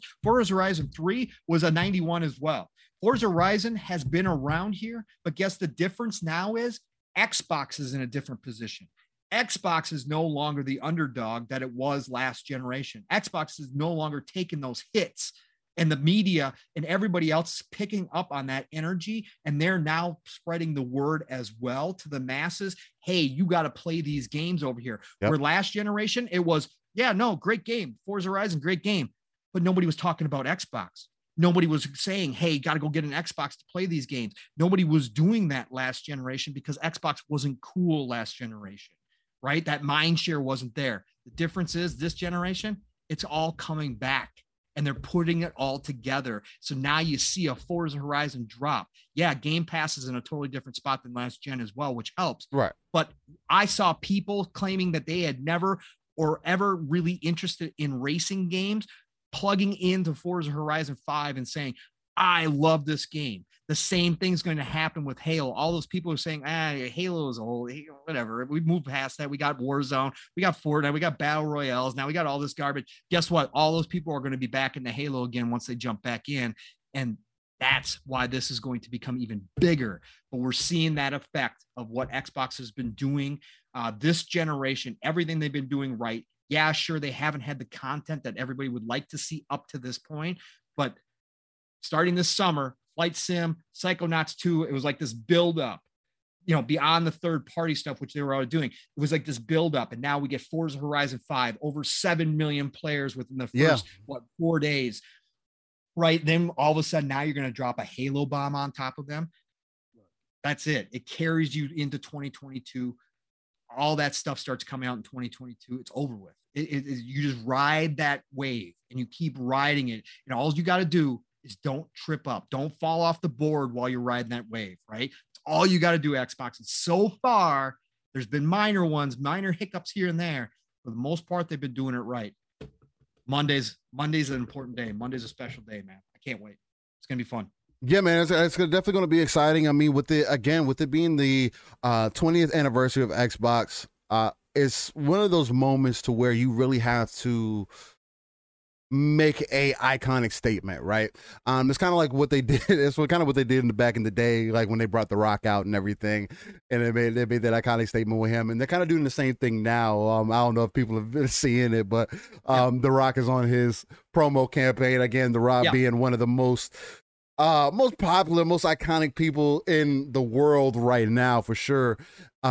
Again, repping that good old green and everything. It's just it's an interesting time because we're entering a true time of competition, right? And I feel like that's something to not lose sight of.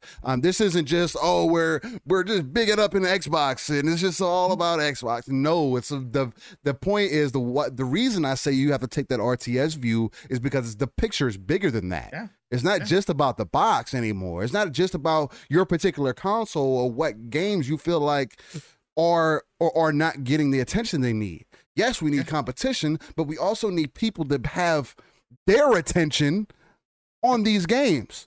Yep. Because if you don't, you're not going to get certain types of games anymore. You're not. Everything can move towards a multiplayer-centric gaming world, and everything will be just fine. And then guess what? With that, you can still get the support for your single-player games, which is where the competition comes in at. Now, will Sony eventually get to a place where they can compete on a multiplayer level too? Yes, they have a game that could do it already. Last of Us is one of my most amazing multiplayer experiences that I've ever had.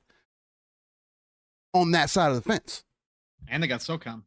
They got SOCOM. I never got deep into SOCOM. I know you weren't. I'm just telling you that there's a big enough base, right? Yeah, and they could bring it back, and it would do well. And it would. No, you're good. You're good because you're 100% right. It's another one. They have IPs that they can bring back to really revitalize the series or just their side of gaming, of multiplayer gaming, to then be able to consistently fund what they're good at. Again, we want these companies to do what they're good at. Do what you're sought out to do. So it's not always, you don't always have to teach an old dog new tricks. You don't. It's exactly why Microsoft said, "Oh, we're just going to stick to service." That's what we do. Services. Hardware is cool and all, but we do services, and that's what we're going to do. That's why Game Pass is where it's at. And this is only an opportunity to show people why Game Pass is not just their Netflix of gaming. It's much deeper than that. Again, aids of accessibility. With that, I feel like we got to get into this whole Xbox anniversary thing. Other than Halo, right?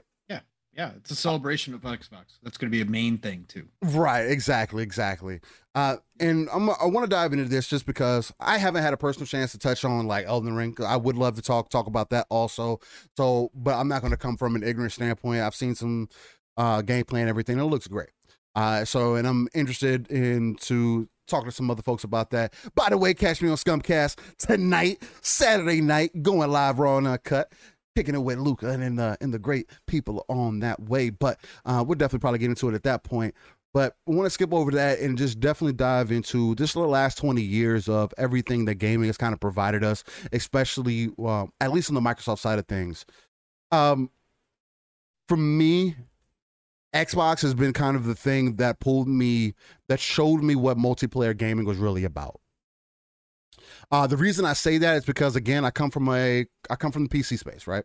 My father got me into PC gaming really early on, and I've kind of been in that space ever since. I've been playing Rainbow Six since like 98, 2000, and those are some experiences, especially online experiences, that I will never forget. Especially being online at an age I probably shouldn't have been online, in a crazy era of unfiltered BS. You know what I'm saying? So it was a really crazy space to be in. But what Xbox did for me was, I remember my father brought home my first OG Xbox, and we played Halo. And the way that it made me feel about gaming overall at that point is the reason why I consider myself a multiplayer-centric gamer now. There is no better feeling than I've ever gotten, that I've ever experienced, than what I've gotten from the Xbox service side of things.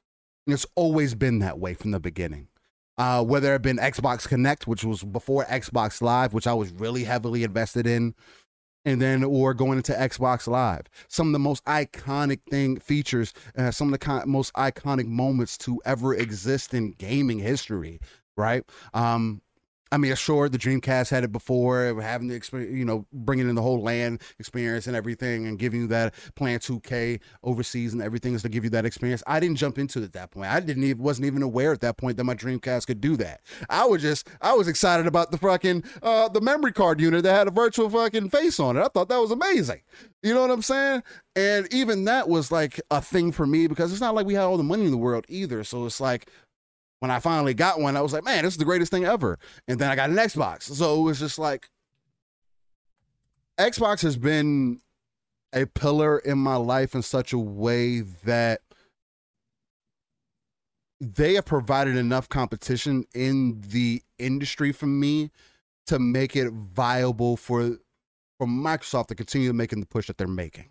Sony has always been there since the early times, right? At least from the early 90s and everything. I'm just talking about at least from my generation. Of course, I remember Sega Genesis. I remember the SNES. But I didn't come up with that. You know what I mean? Yes, they were around, but they were like more so, those were my parents' things. You know what I'm saying? That they kind of passed down to me and I got an experience of. And then immediately after that, it was like, oh, here's a PlayStation 1. You know what I mean? Like not too shortly after that, like the handheld whole thing, like the whole Game Boy thing didn't last that long for me. And then it went into, oh, here's a PlayStation. Now I'm playing Rampage. Now I'm playing all these other excellent games that were on PlayStation 1 that, again, redefined the genre, right? So, or just the gaming universe overall, right? So, right. It's like coming from that aspect and then seeing Xbox kind of come in as like the little brother and say, hey, well, we're doing something different, and really take advantage. That has been Xbox's number one play this entire time. It's their service side of everything. It's their multiplayer side of everything. That is like the one caveat that if there's one thing you can't talk shit about, it's that.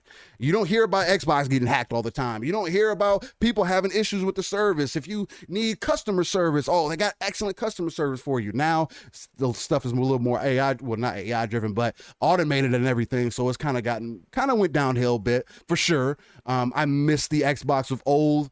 And I say of old, and this is like a couple years ago, where you could call 1-800-XBOX or whatever the case might be, or 1-800-MY-XBOX, and somebody would pick up and handle whatever problem you had, right? That was an amazing thing, especially in the Xbox 360 eras when you had to replace that. When you had to replace that. They kind of had to do that, right? Because they had a few calls coming in every once in a while. Every once in a while.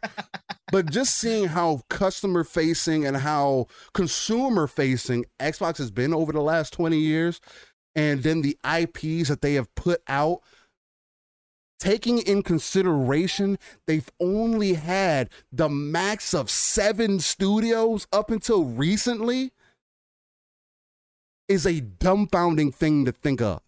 Especially when you look at your competition having some of the greatest IPs in existence, and you still find some way to put a foothold in the market to where you can't get pushed out. Like, no matter how good PlayStation does, you can't push Xbox out. You can't. And that's crazy because they came in afterwards off the heels of Dreamcast. It's crazy. They have to take themselves out. They have to take, that is a crazy thing to think about, right? So for me, yes, it's about the games, but it's also about the overall feeling, the experience, the time, the effort that has been put into these last 20 years for me personally, as I've seen it grow. Again, 20 years. I'm 29.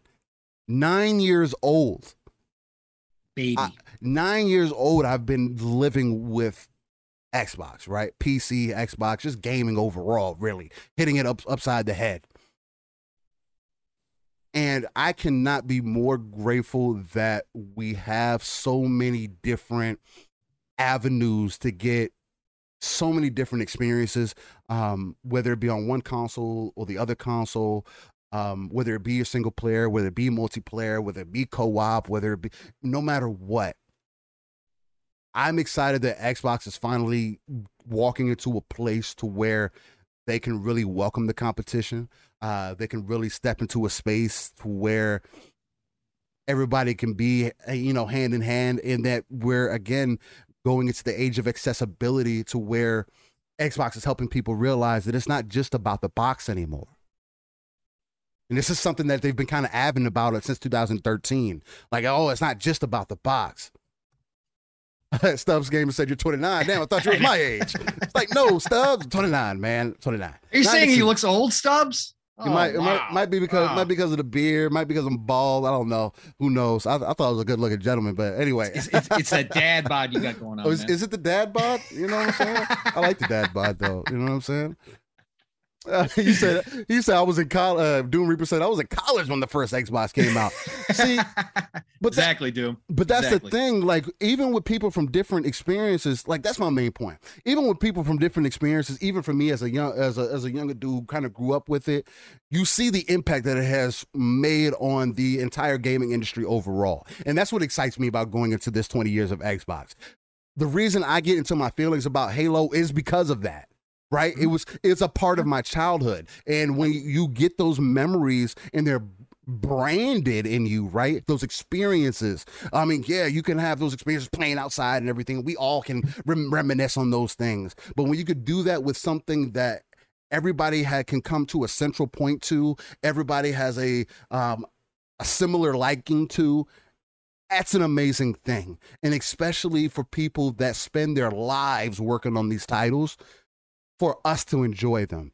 And for it to get to this point, again, Halo possibly releasing, all these other games, this slew of games that are going to hit us upside the head coming into the end of the year, going into next year when we thought 2022 was also going to be a dead year, is an amazing thing to see. That tells me competition is thriving better than ever. The industry is thriving better than ever. People are investing more money than they have ever had before. People are seeing the dream that is gaming. People are, I mean, it's the same thing with anime. It's opened up so many eyes to people that these things are more than just child toys. These things are more than just, oh, you don't take things serious. There's people who are healing themselves through gaming. There's people who you escape from their worlds to enter these gaming spaces, and that's what makes this thing so amazing for me.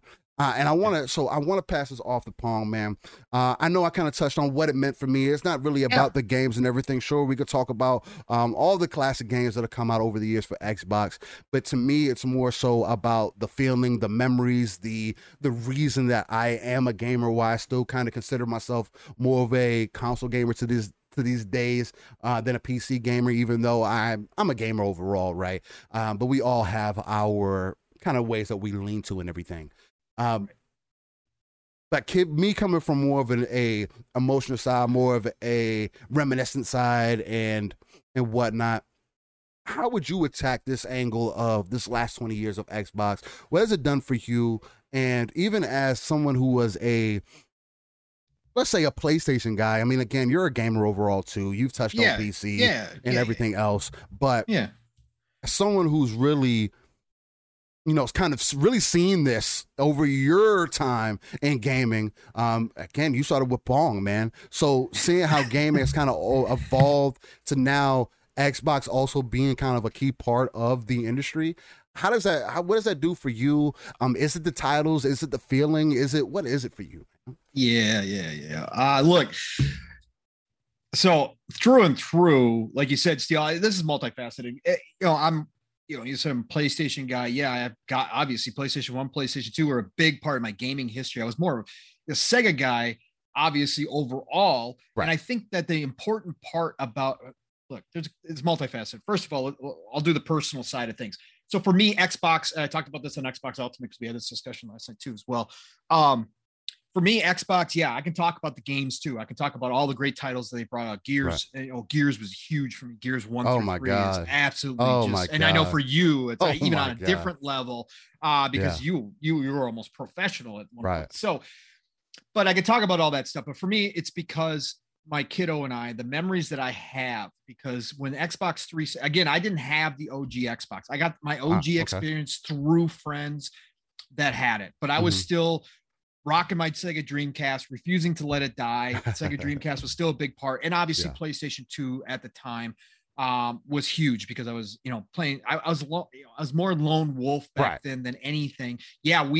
Dreamcast was special because I've got a lot of memories of playing with friends, couch co-op and all those, 4-player split screen on a 25-inch TV. I don't know how we did it, but we did it, drunk and whatever else we were at the time. We still played multiplayer that way, right? So I've got those two and firing up the Dreamcast and playing NBA 2K or NFL 2K online with somebody in New York over dial-up, with God knows 5 seconds of lag, right? Right. I still have those first social experiences, but for me, I was still a lone wolf in a lot of ways. So PS2, JRPGs and that kind of stuff that I was heavy into back then. That was my experience, but I got to experience the OG Xbox. But my real Xbox experience started with my kiddo and I when I got the 360. Because again, I don't have blind loyalty. Now, some people will down me for that. Some people would call me in this community, those people that like the gatekeep would say I'm a flip-flopper. I'm not a flip-flopper because I wind up owning both consoles, whatever they may be, whether it was, Sega and Nintendo up to the Genesis and Super Nintendo days, I own both, or whether or not it was, PlayStation and Dreamcast, I own both. And then moving forward, it was, PlayStation and Xbox, but I chose the 360 first because I loved what they were doing. And I obviously we didn't have social media like we do nowadays, but there was plenty of internet activity back then. There was chat rooms, there was all that kind of stuff. There was blog posts going on. So I knew the problem Sony was having with the cell processor. I wasn't down with the pricing point either that they were coming out with. And that's how I always determine what console out the gate I'm going with first. So I chose the 360. My kiddo was turning 5 when the 360 launched, right? So he was just coming into gaming. I had a controller in his hand forever, but at age 5, that's when he could start playing games. So between Lego games, from the time of playing Lego games with him and some of those really kid-friendly games with him, to the point where I got him up and running on a Call of Duty for the first time and watched him, get his first snipe shot and those kind of things, or to Lord of the Rings Battle for Middle Earth and teaching him how to play an RTS at a very young age and him being able to pick it up and run with it. Right. And being able to do that. I've got so many personal memories with my kiddo of sitting down and playing games with him. Like I said, on Xbox Ultimate, you got those frustrating parent moments too, when I fire up my Xbox 360 and I figured out that he had wiped our saves. Okay, look, teaching moment time, right? Testing the patience. Let me tell you. Anyway, but all those memories together, right, with my kiddo, so many laughs, so many hugs, to the point where he got old enough when I come home from work and all of a sudden I realized that he had passed me in skill level on Call of Duty, right? Or on a battlefield when he was going, I get home from work and be like, Dad, come check out this KD ratio. And I'm like, what? Wait, what? And he's 35-4. And I'm like, you got to be kidding me right now. Oh God. All right. Kiddo got better than me. All those memories add up to a special time in my life. And most of it, we played PS3 as well once I got the PS3, but the 360 was the main console. And again, that generation Xbox was, I liken it to what we are. Again, people are either old enough not to remember what was going on at that time and never really got to experience the hype levels that was the 360, despite the red ring of death. That thing kept pushing. It is just ridiculous how many people own the 360 at that time. So people don't either realize it or have forgotten, but that's what it was like. That's what we're seeing now with Xbox, right? And when I look at this 20th anniversary, they've gone through the struggles, but they've built themselves into a position of power. They could have called it quits last gen. They almost did, right? There's plenty of talk out there that was on the table that they were just going to stop altogether, right? And leave the industry.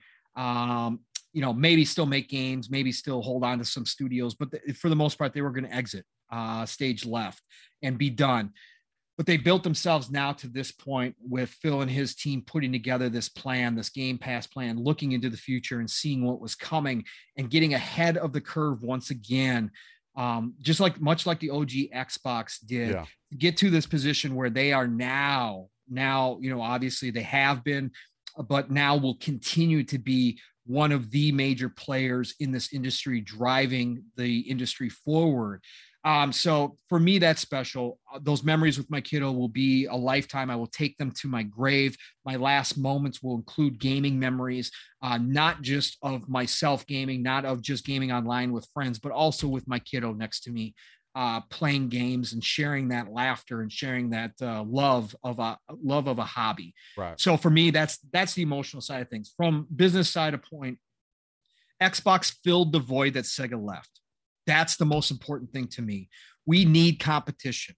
I can't imagine a world where it's just Sony and Nintendo running things. I can't imagine that world, because guess what? We wouldn't have this emphasis on backwards compatibility. We would not have this emphasis on the history of gaming. What we would have would be repackaged, brand new, old titles like Nintendo likes to do, right, selling for full price, right? Instead of preserving what was already there, instead of moving my purchases forward into the future, which is what Xbox is doing right now. So they filled that void that we need when Sega exited the console industry to push things in a different direction, to see gaming in a different way than maybe some of these other companies do. You need that diversity of thought in any business. in order to make sure that you're not falling behind or lose sight of what it actually means. And I think that's what Xbox has done to the nth degree, especially like, again, OG Xbox picked up right where Dreamcast was. Dreamcast was way ahead of its time in so many different avenues. It was doing things that nobody had thought of. And OG Xbox showed up and did the same thing with all the features, with the hard drive, right? With the internet connectivity, all that kind of stuff. That was things that no other console maker was thinking about doing at the time, but Xbox did it, and they were ahead of where others were, and that pushed the industry forward. Now we see it again with xCloud. We see it again with Game Pass. We see it again with all of these different tech side of things that is moving the industry in a different direction and pushing forward. We see it with the backwards compatibility, which I already touched on, preserving that content, moving it forward across any device now. We're not just talking about console generations. We're talking about PC. You can go ahead and play your game on Xbox, all of a sudden move to your PC, pick up right where you left off because your saves all are there, because everything is there for you. We're seeing that with the cloud. We're seeing that on phones now. I can pick up on a game on my phone, my Razer Kishi, right where I left off on my console. No questions asked. It's just there. That's stuff that obviously Sony has not implemented. That's something that obviously Nintendo has not implemented. So it takes a company like Xbox to push that narrative, that direction, that tech direction forward and make the industry better than even what it was. And so for me, that's where Xbox fits into this. And they're going to be, again, one of the drivers into the future of where we're headed. And I'm so excited because that's why we have this golden age upon us. Yes, a lot what happened in the world was also a piece of why we're here today, why the industry is so big, but Xbox is also a major piece as to where we are going, because they are going to make more accessible for more people, because their goal is bigger than any other game companies previous to them. Their goal to do the 2 billion, 3 billion people, laugh all you want, but that goal has not been tried by other companies up to this point.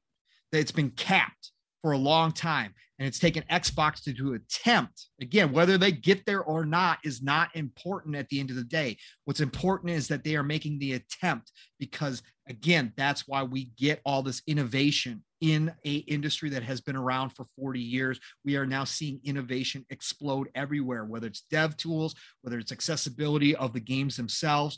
All of that stuff plays into what Xbox is pushing, and I love it. That celebration on Monday, as much as it's going to be focused on Halo, okay, it's going to be. It's just inevitable, especially with all the rumors that Halo is going to be the talking point. Right. But I'm still interested in seeing their presentation about where they came from, how they got to now, and what they see in the future. And I think we're going to get a lot on the past, because we're going to see where they came from. There's going to be backwards compatibility announcements. Again, you touched on it in the intro, Steel. Besides the smoke about Halo, a lot of old titles have been getting backwards have been getting updates out of the blue. There's something going on in the background. There's been a list leaked of potential new backwards compatibility titles being added on Monday. We are going to see that. They're going to start that backwards compatibility up again.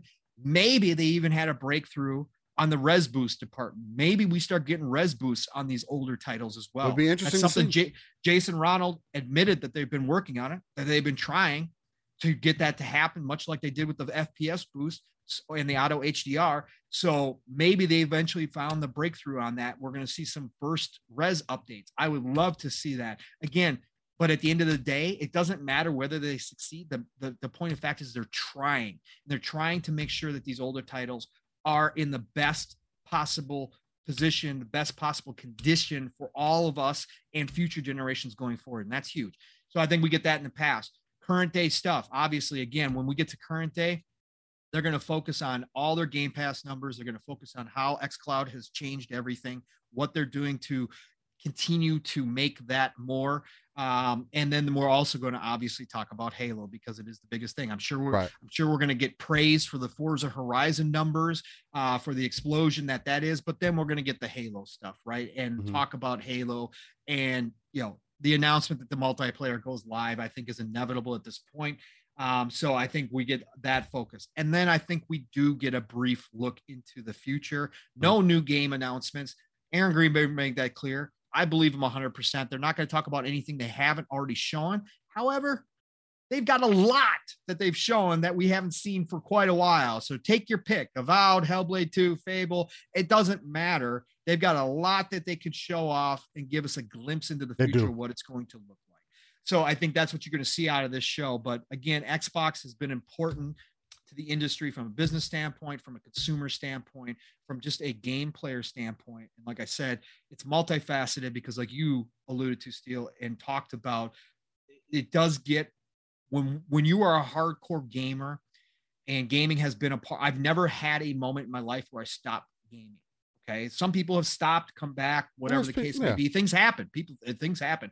But through it all, you know, through kids, through divorce, through marriage, through good times, through bad times, gaming has been there and a part of my life. And so when it is like that for you, when you get so passionate about something, you're going to actually have that emotional attachment to it. Right. And that's why we are so involved in this. Right. And that's what drives us. But those memories, absolutely. Xbox is a gigantic part, even though I'm not the loyalist Xbox person out. Again, they got to sell me. Why do you deserve my money? Guess what? Last gen, they didn't deserve my money until about 2017, 2018. I was PlayStation again.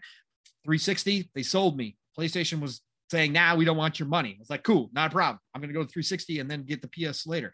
This generation, they resold me. They sold me starting in 2017, 2018 with Phil's vision, carried that through, done nothing but expand upon that to the point where I'm just like, and I'm sitting golden. I don't need anything more from you guys. You guys are doing great. Keep bringing it.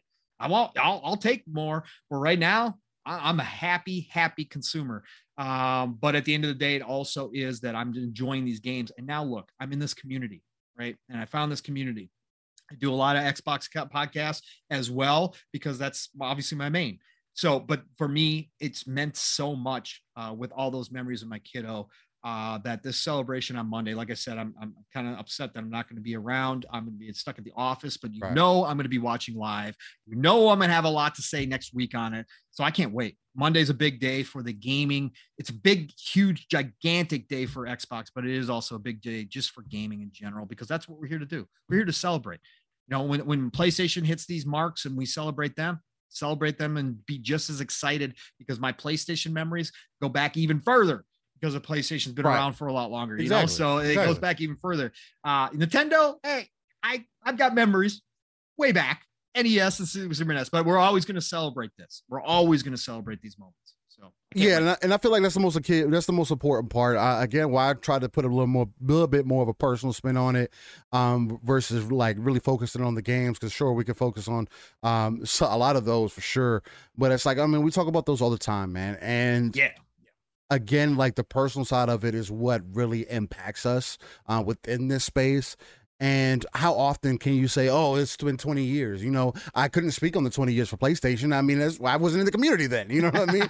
It's like, but when those events come up, you definitely want to remember them for what they were. And when the 30th anniversary comes up, when so on and so forth, when these things come up in the future, these are definitely things that you kind of want to, not necessarily you don't have to pay attention to, but if it has an impact on you, I feel like it's definitely important to at least talk to the people, let the people know what got you involved, so people can see the perspective you come from, right? Because everybody has a different perspective. Everybody plays games differently. You know, there's people like Pawn that like to talk shit when they play games, and then there's people like me who I don't really say much, but you know, I get it in. It's just, and we have two different play styles, but we still come together as similar gamers and can enjoy an experience, right? Am I really a shit talker, Waggy? You like shit talking. You like shit talking. you like shit talking. I mean, I guess I won't say you be shit talking, but you definitely be shit talking the fucking game. You mean, you talk shit to the game for sure. Yeah. My inner voice while I'm playing by myself is actually an outer voice when I've got people in chat. It's so funny how that works. I don't know why that happens, but it does.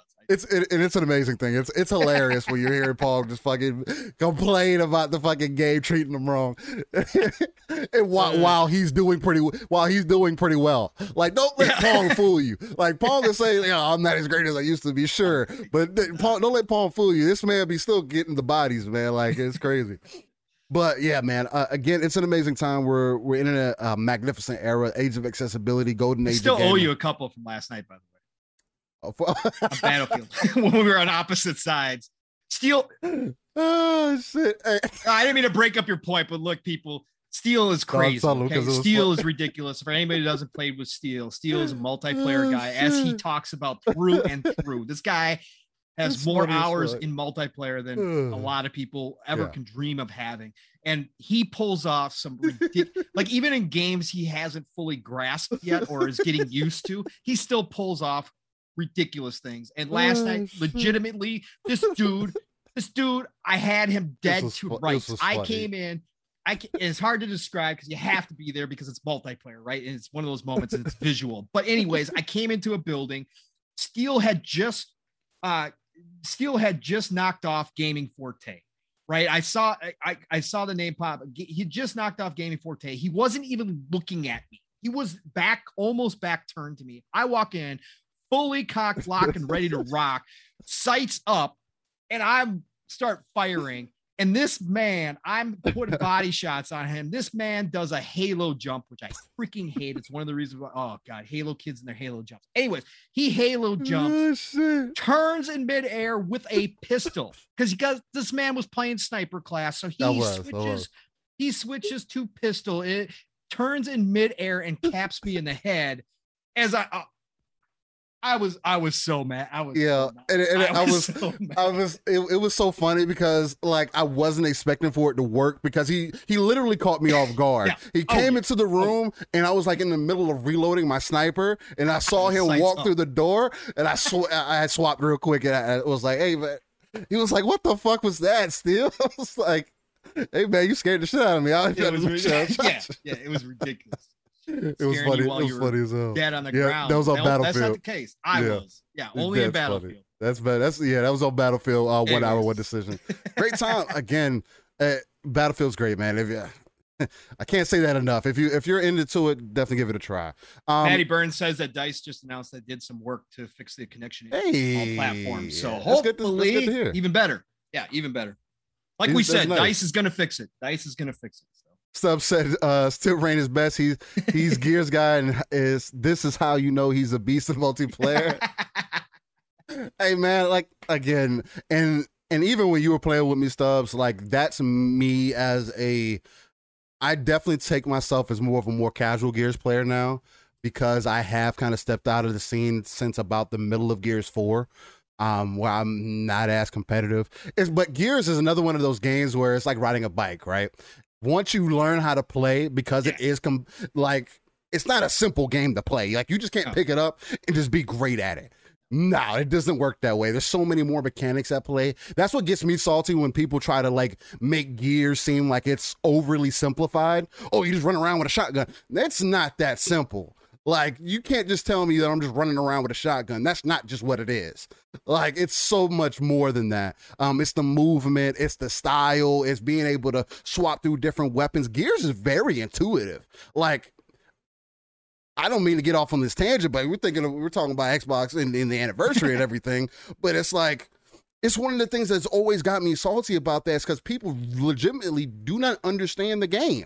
And I can say that about any game that people don't actually play. It's like Battlefield. Oh, Battlefield doesn't have campaign. Well, I can tell that you haven't been playing Battlefield. It's like, that stuff gets me salty because it's like, this isn't new.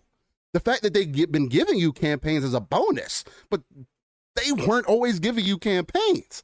Just because they gave you a good one in Bad Company 2 and then were consistent after that doesn't mean that that's their thing. Like, Matt brought this up last night, Steel. He actually saw somebody on, I think it was on Twitter, saying that they weren't going to buy Battlefield because it didn't have a campaign, right? he was complaining about that. And then in his next tweet, because somebody had said something to him, and he responded, this person responded and said, well, I don't play the campaign anyways, but I'm still just not going to buy it because it's not there. Like what? What? Hey, look, whatever works for you. That's the point, right? Whatever works for you, man. I would just rather people say, look, I'm not a multiplayer gamer like that. I can respect that.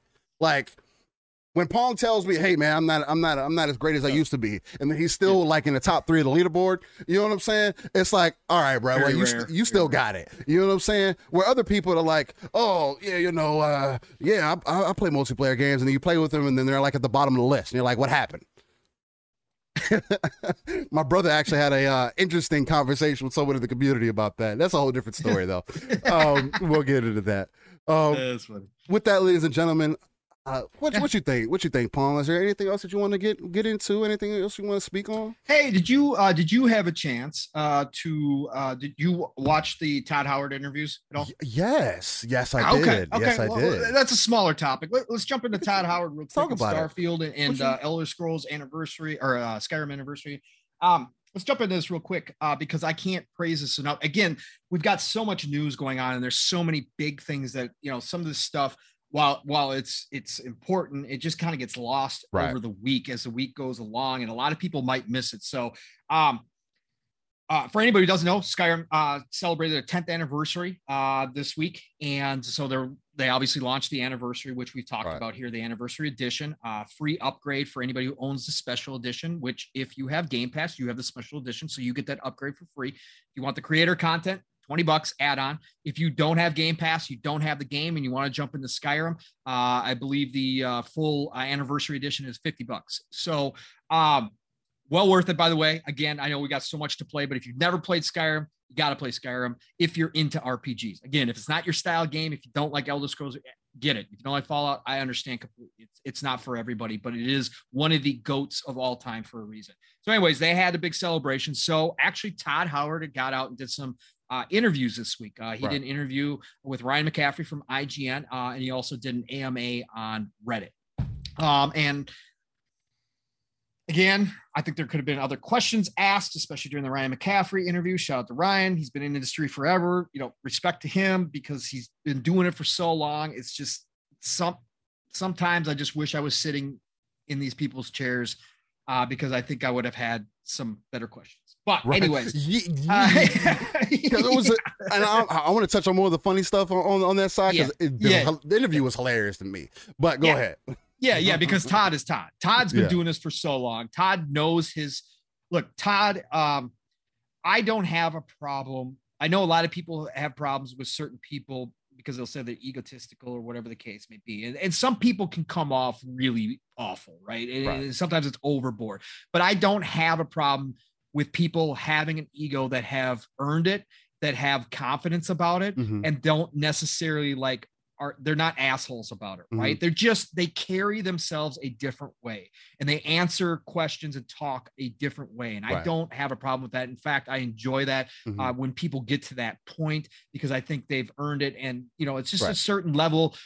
You're comfortable within who you are and your place. And Todd knows his place in this industry. The man has taken some of the most beloved franchises to the next level each and every generation, and has created some of the greatest games of all time within that genre. And so for me, he knows, and he puts blood, sweat, and tears into those games. They are his babies, okay? And he treats them as such, and he is proud father, and I have zero issue with that. So anyways, so he touched on Skyrim.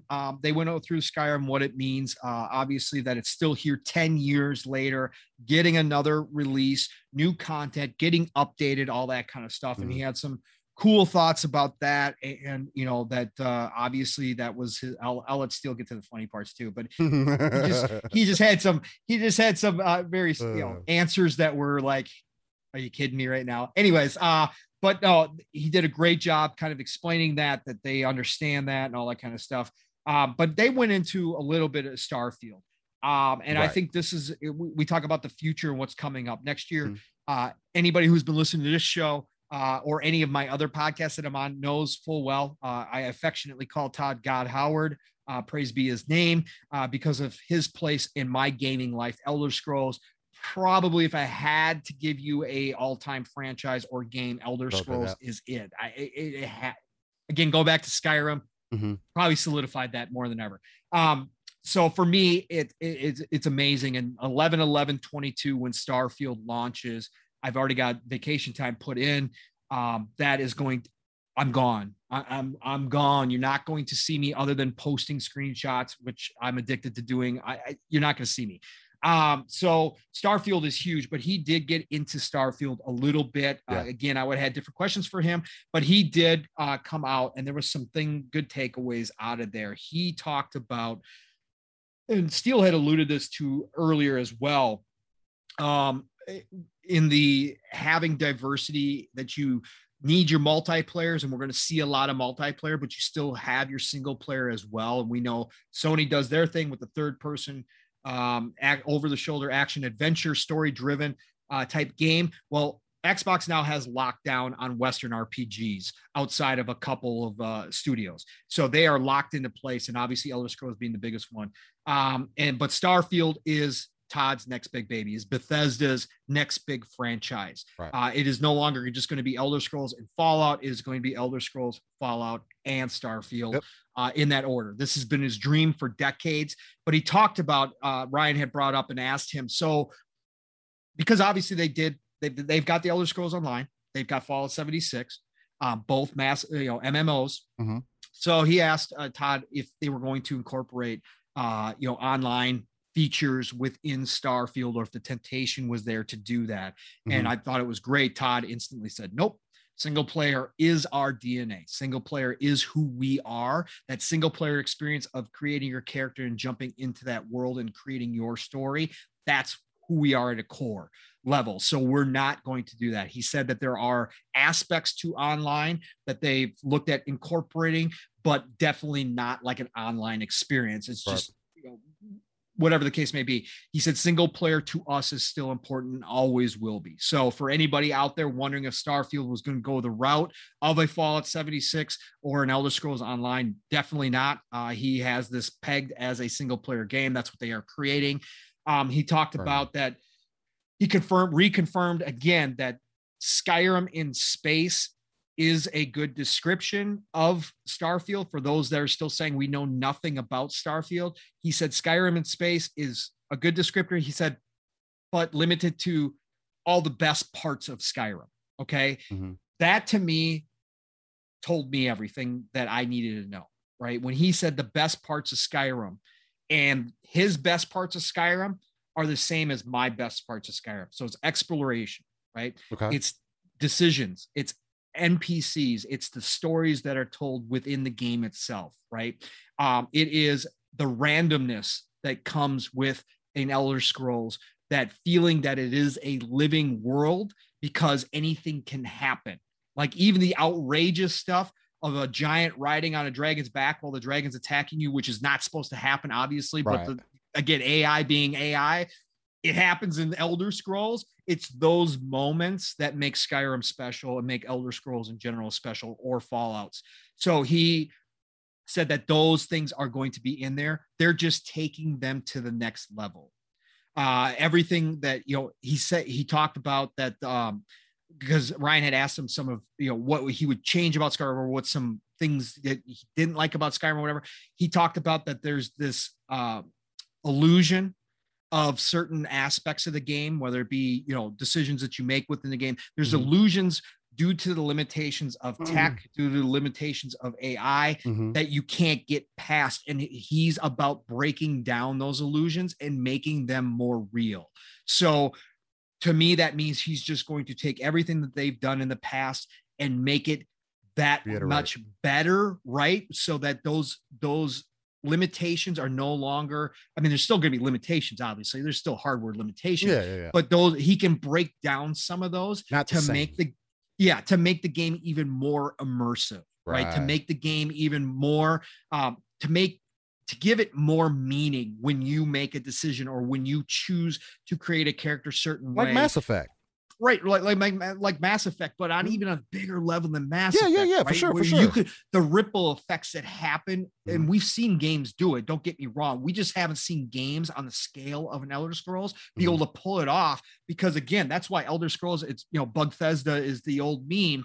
A lot of the bugs that people talk about, yeah, there's a lot of them. Don't get me wrong, but a lot of the bugs that people talk about is simply just the randomness of the AI and not having the tech to be able to go ahead and calculate and be able to adjust to things that happen in the world in a realistic manner. Right. So that's where you get a lot of that stuff, but he's talking about breaking that down as well.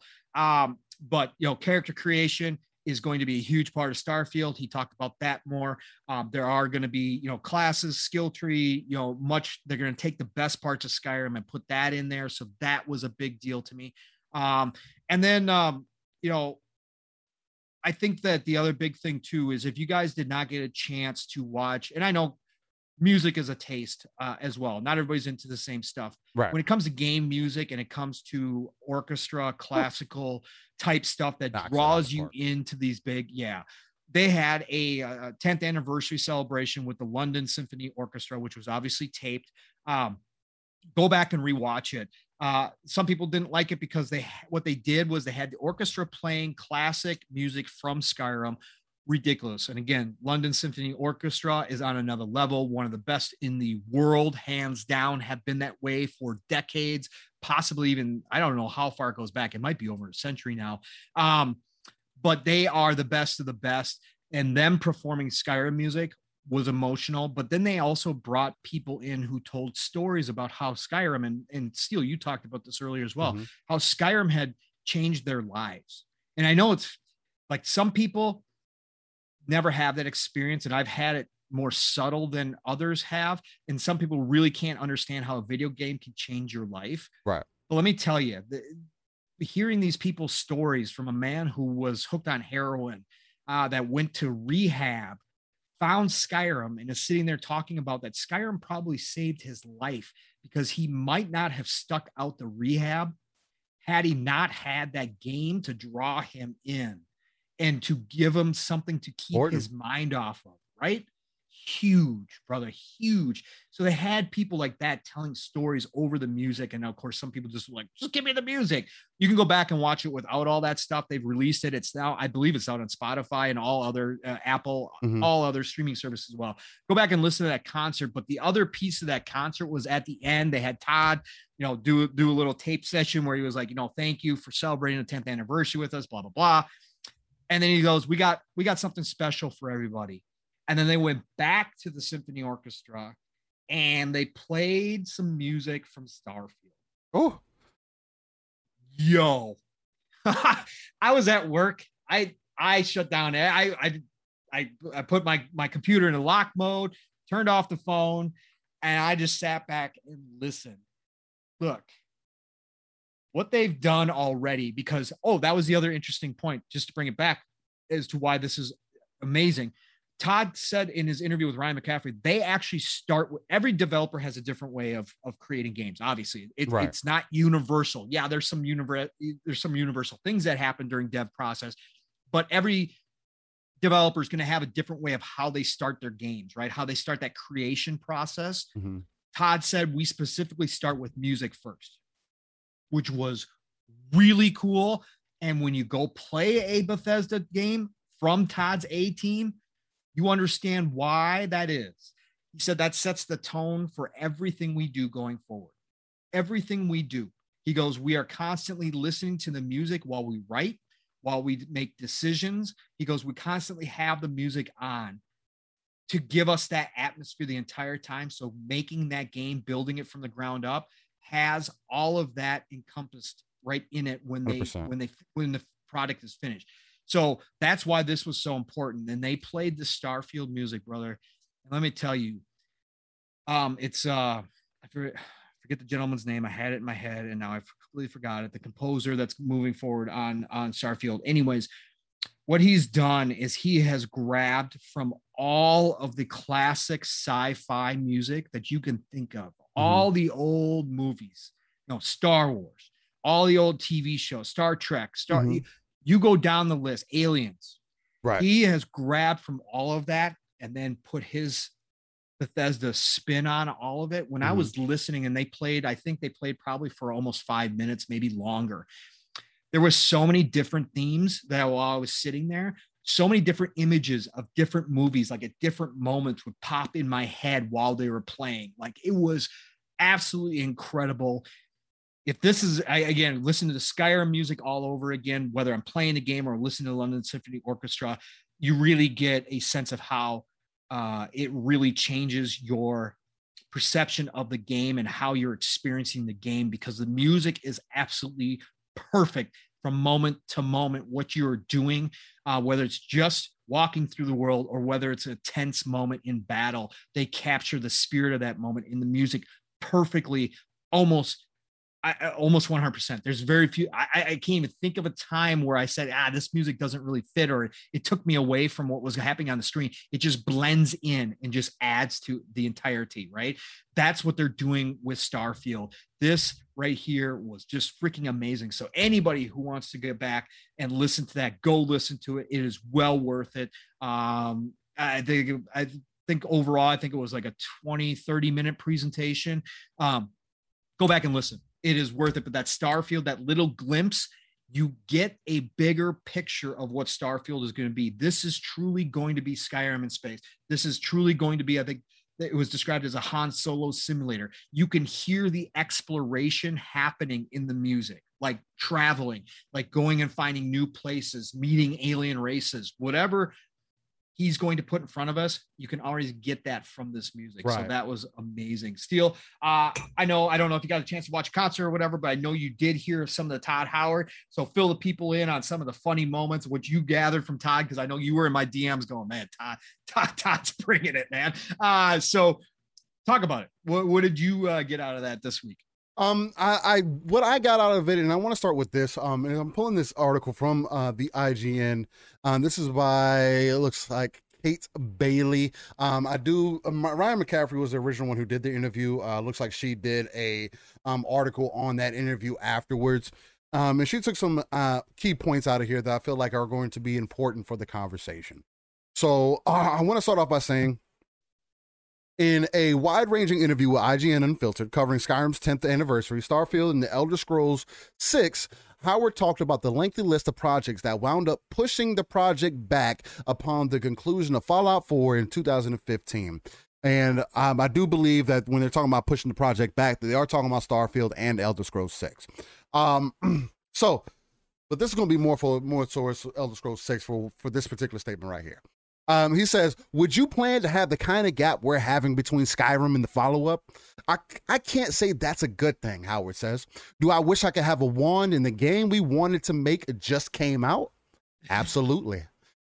Then he goes on to say, the article goes on to say, however, there were projects that came first, including Fallout 76. What's more, if Bethesda Game Studios wound up prioritizing the Elder Scrolls 6, it was unclear if it would ever get another chance to truly do something new. So I feel like this is one of the key parts of the entire interview and just his mentality, right? So he goes on to say, we felt doing something like Starfield. We'd been wanting to do something else for a long time and play in a new universe. So if not now, I'm going back in time. We started right after Fallout 4, so 2015. He's already telling you when they started drawing all this up, when they're saying things, the ball started getting rolling on this. So 2015, they then stated, if not now, then when? It felt like if we didn't do it then the win could be never, Howard said. And I felt like that was such an impactful part of the entire interview, because that shows you how much this game means to him. The fact that he felt like it was a now or never move, and he said, no, we're going to prioritize this. Elder Scrolls 6 is going to come out whenever it needs to come out. We're prioritizing Starfield because I want to work on this game. This is the game that I've been planning on for a while. And now I have everything is in the right moment for me to take advantage of it. And just to remind people too, Steele, just while you're right on that point, because it's an important point. People don't know that Todd has always had this vision. Yes. Starfield wasn't something that just came out of the blue. This is decades in the making. He had the vision of having his fantasy setting RPG, his post-apocalyptic RPG, and his science fiction RPG. He's wanted that trifecta for a very long time. He's talked about that in interviews through the years, that was his ultimate goal. That's what he wanted to do in this space, in this industry, was make those three things. He has Fallout, the post-apocalyptic, he has Elder Scrolls, the high fantasy RPG, and finally the tech is caught up where he believes he can do the science fiction RPG that he's always wanted to do, and that's where Starfield came from. And this is something he put down on paper nearly 25 years ago. So exactly, to give people context. Yeah. No, you're 100% right, and I definitely appreciate that. I then want to continue by going into.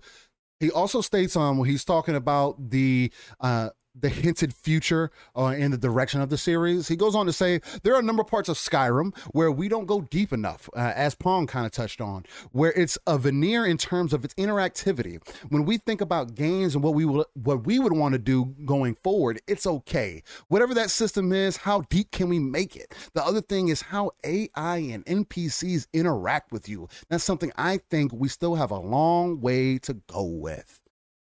Again, I'm reading these points out of the article because it shows you the perspective he's coming from. Again, sure. This is the horse given, this is coming straight out of the horse's mouth, right? So we can only go based off of his words and his credentials. The main reason why I wanted to bring up some of the funny stuff is because I know a lot of people like to tend to downplay a lot of Bethesda's IP, whether it be Elder Scrolls or whether it be anything else within it. And Ryan McCaffrey was bringing up different titles and everything, and that they have made, or maybe he hasn't had direct hands on. And every time when Ryan would try to make it seem like it was something outside of his wheelhouse, he would jump in and say, "No, we made that too. No, I made that too. No, that came from our studio. I had vision. I had control on that. Yeah, I was more hands off on that." And he was giving it to you, letting you know, like in that interview, it showed me, well, one, it kind of turned me off a little bit on Ryan's part because, again, like Pong said, there was better questions that could have been asked. I personally feel like, and that's a whole different discussion that we can go into. Yeah. Again, he got the interview. It was great just to see his perspective because, again, I'm not the biggest Skyrim fan. I'm not the biggest I'm not the biggest Bethesda fan. I'm just not. Yeah. Right. So for him to come across the way that he was coming across to me kind of gets me excited for Starfield, because after experiencing what I experienced in Mass Effect, going from game to game and seeing your character kind of evolve with the game, the story evolve through the games, and also the depth within the characters. Now, the next game that says it's going to be something like that, Starfield, I'm kind of interested in now. Now my interests are really peaked, because now you're also a space sci-fi, which is something else that I'm also very interested in because of things like Star Wars, Star Trek, and things of that nature. So it's like, for him to say these things, me knowing, just because I don't play his games does not mean that I don't know what his pedigree is. That's the thing. Like, I'll never be the one to say, oh, they're Bugfest or whatever the case. I always see those things going around. And yes, it's funny because you see the bugs, and I've experienced my wife going through bugs on New Vegas and everything. And they're funny. Yeah, they're great. But I don't think, yes, in some situations like Fallout 76, yeah, that was trash. Like, come on, dog. Like, what is really going on? That was terrible. It shouldn't have released that way, but it was. Again, that's also a different time period where different team. It wasn't the A team. I mean, there's a lot that went into that. Not only that, but they didn't have the funding behind it either. No, and it was a cash grab for the investors. Right. They were planning on selling. They wanted to get games like that out to try to get some easy money. Right. They used the name. Todd stamped his name on it. That's his problem. He did also talk in that interview. Still, yeah. I'm not going to try to take any points from you, but he talked about the differences between when he stamps his name on different 100%. Games and the games where he is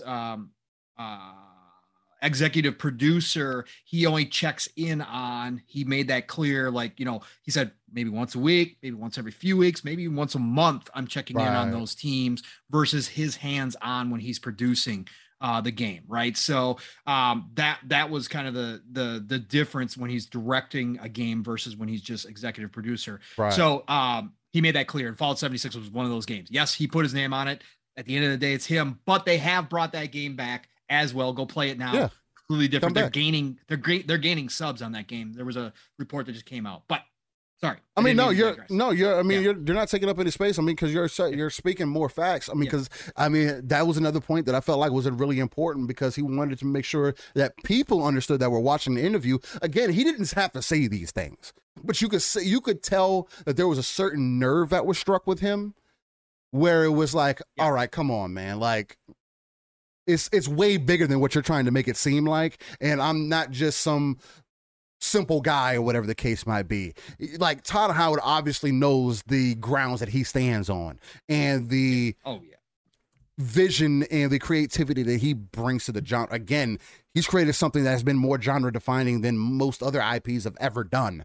Again, I think with Elder Scrolls, he's turned that whole WRPG thing into its own. If it's not coming out of their studio, there's not many other people who can make good games in that facet, right? When you think of WRPGs, guess what? You're thinking of those games. Thinking of Witcher. The Witcher's the only other one that really pops in the conversation up to that level. Exactly. That's my point, though. Like, so that tells you about the pedigree already. But it was just funny to me, because every time that Ryan would say something and him would just biting back on us, like it was to me, it came across like him saying, like, I'm tired of y'all just trying to downplay me, or trying to downplay my company, or trying to downplay my team. It seemed like the voice of a leader, somebody that really, again, taking that RTS view, pulling yourself back and looking at these people as people who spend their lives working on these games. And then for things to come across like they're simply being downplayed. Right. I felt like it was super funny to me, the way he just kept biting back, like, oh, no, we did that.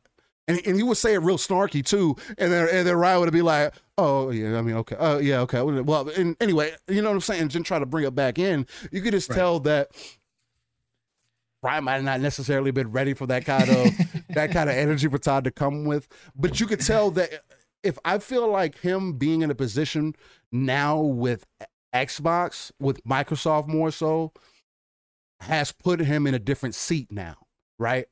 Yeah. Where he knows that he's a pillar of the company also, right?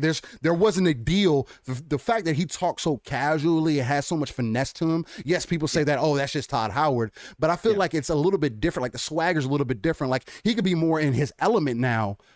Yeah. Like, we've seen a lot more of him now. Yeah, he got a game coming out, whatever the case, but you can see the swag, like the swagger feels way more confident now than it was before. Yeah, he was just kind of oozing it before, but now it's like, I got the team behind me now. That's an Xbox umbrella, baby. Yep, doesn't have to worry about the investors, the money men, getting their hands in things. I can make what I want, and that's why I think we want to call it a quote unquote delay, even though it was never a day was never even said for Starfield. I know Pong was excited if it was going to come out this year for sure. He was sitting on that high horse and then he got shot down. But I think there's a reason why he pushed it back.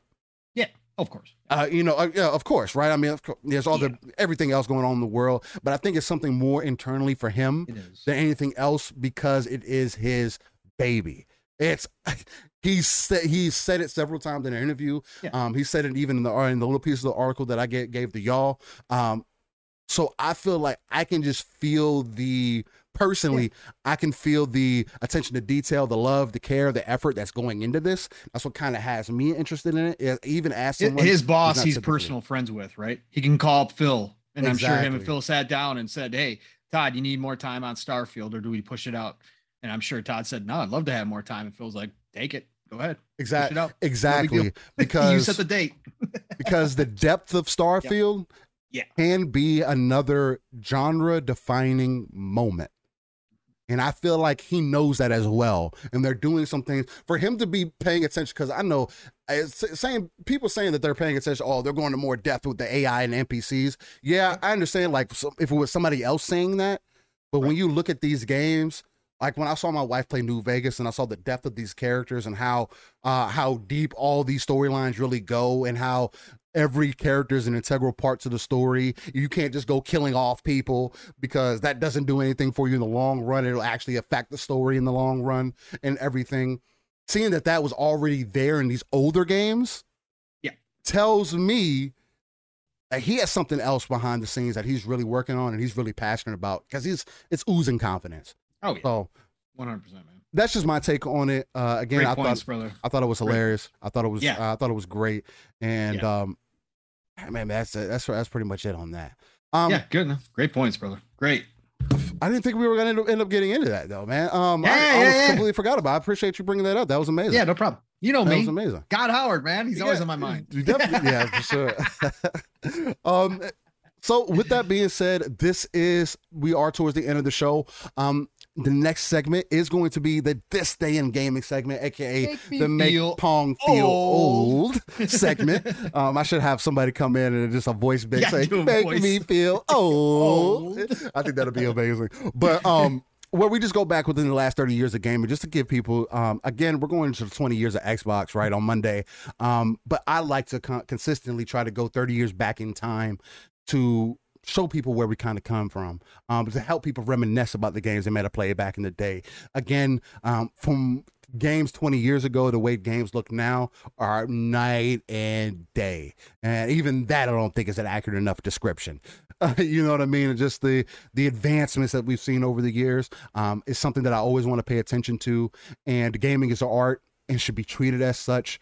And that is the biggest reason why we do this, not only with the upcoming games, but why we also end it with the This Day in Gaming segment. So let's get neck deep into it.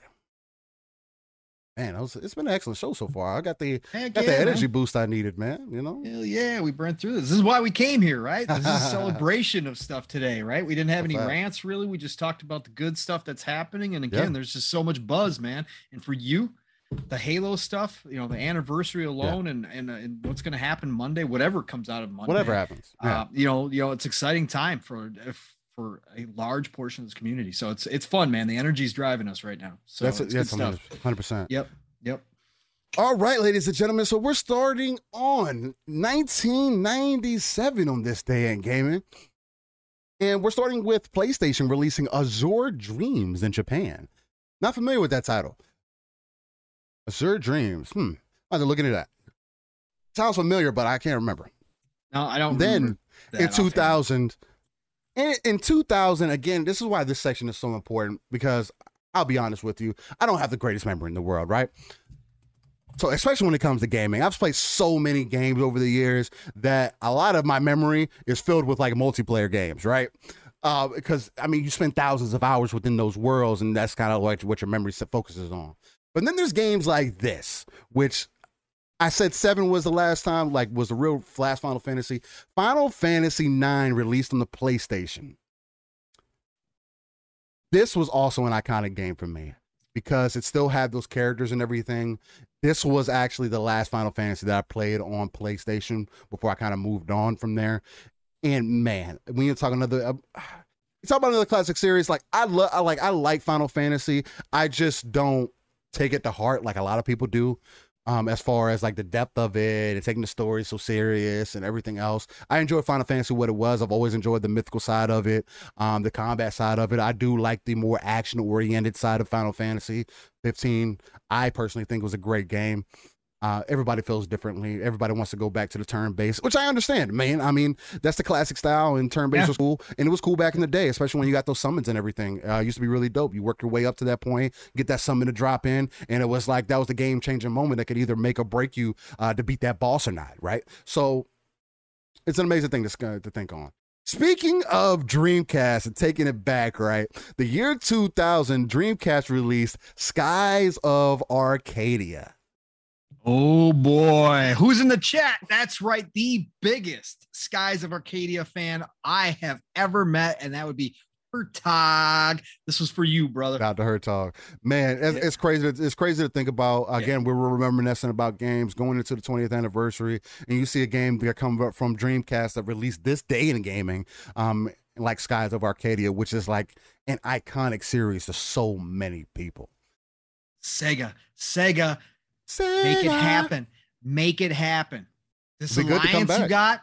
Look, I'm just saying, Xbox will support it. Let's make it happen. It'd be an amazing thing to come back for sure. I'd be definitely looking forward to it. Then in 2007, again, the classic trilogy, PlayStation 3 and Xbox 360 released Assassin's Creed, the OG. Oh, man. Assassin's Creed has never been the same since. The first, let's say the first few, but the first few for sure. But again, I like the direction. I like the I like the history. Yeah, I liked it to go back to I like to have both. Actually, I would love to have like a separate franchise where they did the original style and kept that line going, and then also gave us the other ones. I think they could have done that. I wish they would do it. Yeah. But yeah, that Assassin's Creed was a game changer. Jade Raymond, who is still, she just did she opened her new studio. She was with Stadia, now partnership with Sony to create a game. I'm so happy for her. People downplayed her back in the day. They thought she was just a face, for a lot of different reasons. Of course, it was a different time in gaming, but she has proven herself throughout the industry, and her and her team, man, they did something that was different with Assassin's Creed, and it was one of those experiences, man, that when I look back on 360, up there with Gears of War and those new experiences that we've never had before, Assassin's Creed was one of those. It was awesome, man. 100%. I agree with all those points for sure. Yeah. Then in 2007, PC released Crysis. Again, the benchmarking tool for everybody's PC back in the day. Can it run Crysis? Nowadays, they re-released it. Of course, your PC can run Crysis now. The game's old. The consoles can run it. And it looks fantastic. The remasters. I'm going to get that at some point because I do want to run back through those. It looks gorgeous now. So I can't wait. Then in 2007, another iconic game for me personally. Dragon Ball Z Budokai Tenkaichi 3. I just love the names because I get to hear you say them, brother. Oh, I just love that. Yeah. I just love it. Bro, I cannot tell you, again, I've said it several times here on this podcast, over this 33 episodes that we've done. As far as a fighter goes, between Tekken and then Dragon Ball Z, they're most iconic for me. But Budokai Tenkaichi 3 definitely did something that was way different. I didn't realize that it came out in 2007. I feel like it came out before that. And it probably did because I probably got it imported or whatever the case might have been. But either way, this game is probably one of the most iconic fighting games of all time. I don't even think Fighter Z, the new Fighters game, would even compare to this game for me. There's nothing touching Budokai Tenkaichi 3. There hasn't been a Dragon Ball game that was as well developed or as great as that one since. I know people like Kakarot and everything, and that's cool, RPG, Dragon Ball, but I still don't, again, feel like that's enough. There's so much in Dragon Ball that I just would rather than release all the content. Of course, you got to make money over time, whatever, but it's just one of those things to where you don't get classics like that anymore, where everything is in the game day one. You just have to spend hours on top of hours grinding your butt off to unlock everything in the game, playing the gambling game to unlock the characters, to unlock all the moves, creating custom classes for your characters. It was such an amazing thing back in the day, man. Let's move on from there, though. 2007, PlayStation 2 also released, and PlayStation 3 released Need for Speed Pro Street. I thought Pro Street was okay. I never got into it. I thought it was all right, though. I was still big into Need for Speed. I played a bunch of Pro Street. It was all right. It was all right. Yeah, I couldn't get into Pro Street after Most Wanted. Need for Speed just wasn't the same, man. Like, I know, but I try to keep loving it. See, I keep when you get those franchises that just so again iconic. Yeah, you try to continue to love them, and eventually it falls off. But Pro Street, I did play for quite a bit. I'll tell you though, Need for Speed Heat, that was actually a pretty good game. I'm not gonna lie. With the cops, everything, customization, I enjoyed it. It had some things. I had some issue with they still have not been able to get back to the original way that the car's handled. Right. The original arcade style handling that they had in Need for Speed back in Underground days was special. It was perfect. Like you felt like you could do like anything. Like when you were getting chased by cops, you didn't feel like you were overwhelmed. You felt like you had it. Like if you made the right moves, you could pull off those moves. If you drifted you could pull it off some crazy, close calls. Right. They just haven't grabbed that again. They tried in Heat, they got better, but it's still not quite the same. But at least they're moving in the right direction. That's what's important to me. Because for a while, Need for Speed was going in the wrong direction. Yeah, we'll see if they keep going that way. Especially, we'll see. Then PlayStation 2 and PSP released WWE SmackDown vs. Raw 2008. I think that was probably around the last time that I played a wrestling game, honestly. Good series at the time, though, for sure. A lot of customization and everything. And I believe wrestling still has that to its advantage to this day. So, for those who are still into the series, man, I hope y'all are still liking it. Then in 2008, DS released Mega Man Star Force Black Ace in Japan. Mega Man, another iconic series, man. But it's also another man in a suit. And people say that I have things for men in suits. So I don't. You do. Maybe. You do. Yeah, maybe. That's a fact. Not even a maybe. That's a fact. And it's not just like, I'm not talking about like a tux. I'm talking about like a metal suit. I don't know what it is. An exoskeleton. You get a man with an exoskeleton, steals all about him. There you go. That's my icon. He wants a calendar of exoskeleton men. That would be exactly. Looking tough with big explosions in the background and turning the other way like there's a Power Ranger. Bring it all back. Tie it all into one thing. Then in 2008, PlayStation 3 released Way of the Samurai Japan, and that's the Way of the Samurai 3. I recall that game. I believe the original Way of the Samurai and Way of the Samurai 2 were really good games. Yes, they were. 2000, they were tough. 2011, the 3DS released Super Mario 3D Land. I feel like that's just like in expectation. I don't know. Yeah. I feel like that's not like, that doesn't hit me for some reason. I don't know. Shout out to Nintendo. Again, do you think? 2012, PlayStation 3 and Xbox 360 release, again, another iconic game, Call of Duty Black Ops 2. Again, this is Call of Duty in prime form. Call of Duty competing, Call of Duty knowing that they had a target on their back and really putting out an excellent game. Now, I feel like no other Call of Duty has been quite the same since Black Ops 2. Warzone is probably the closest that to classic Call of Duty has ever felt. And that's crazy because that's a battle royale. You know what I mean? It's not a straight up multiplayer, like a regular standard multiplayer 4-on-4, 6-on-6, whatever the case might be. Right. Yep, exactly. Yeah, that's crazy to think about.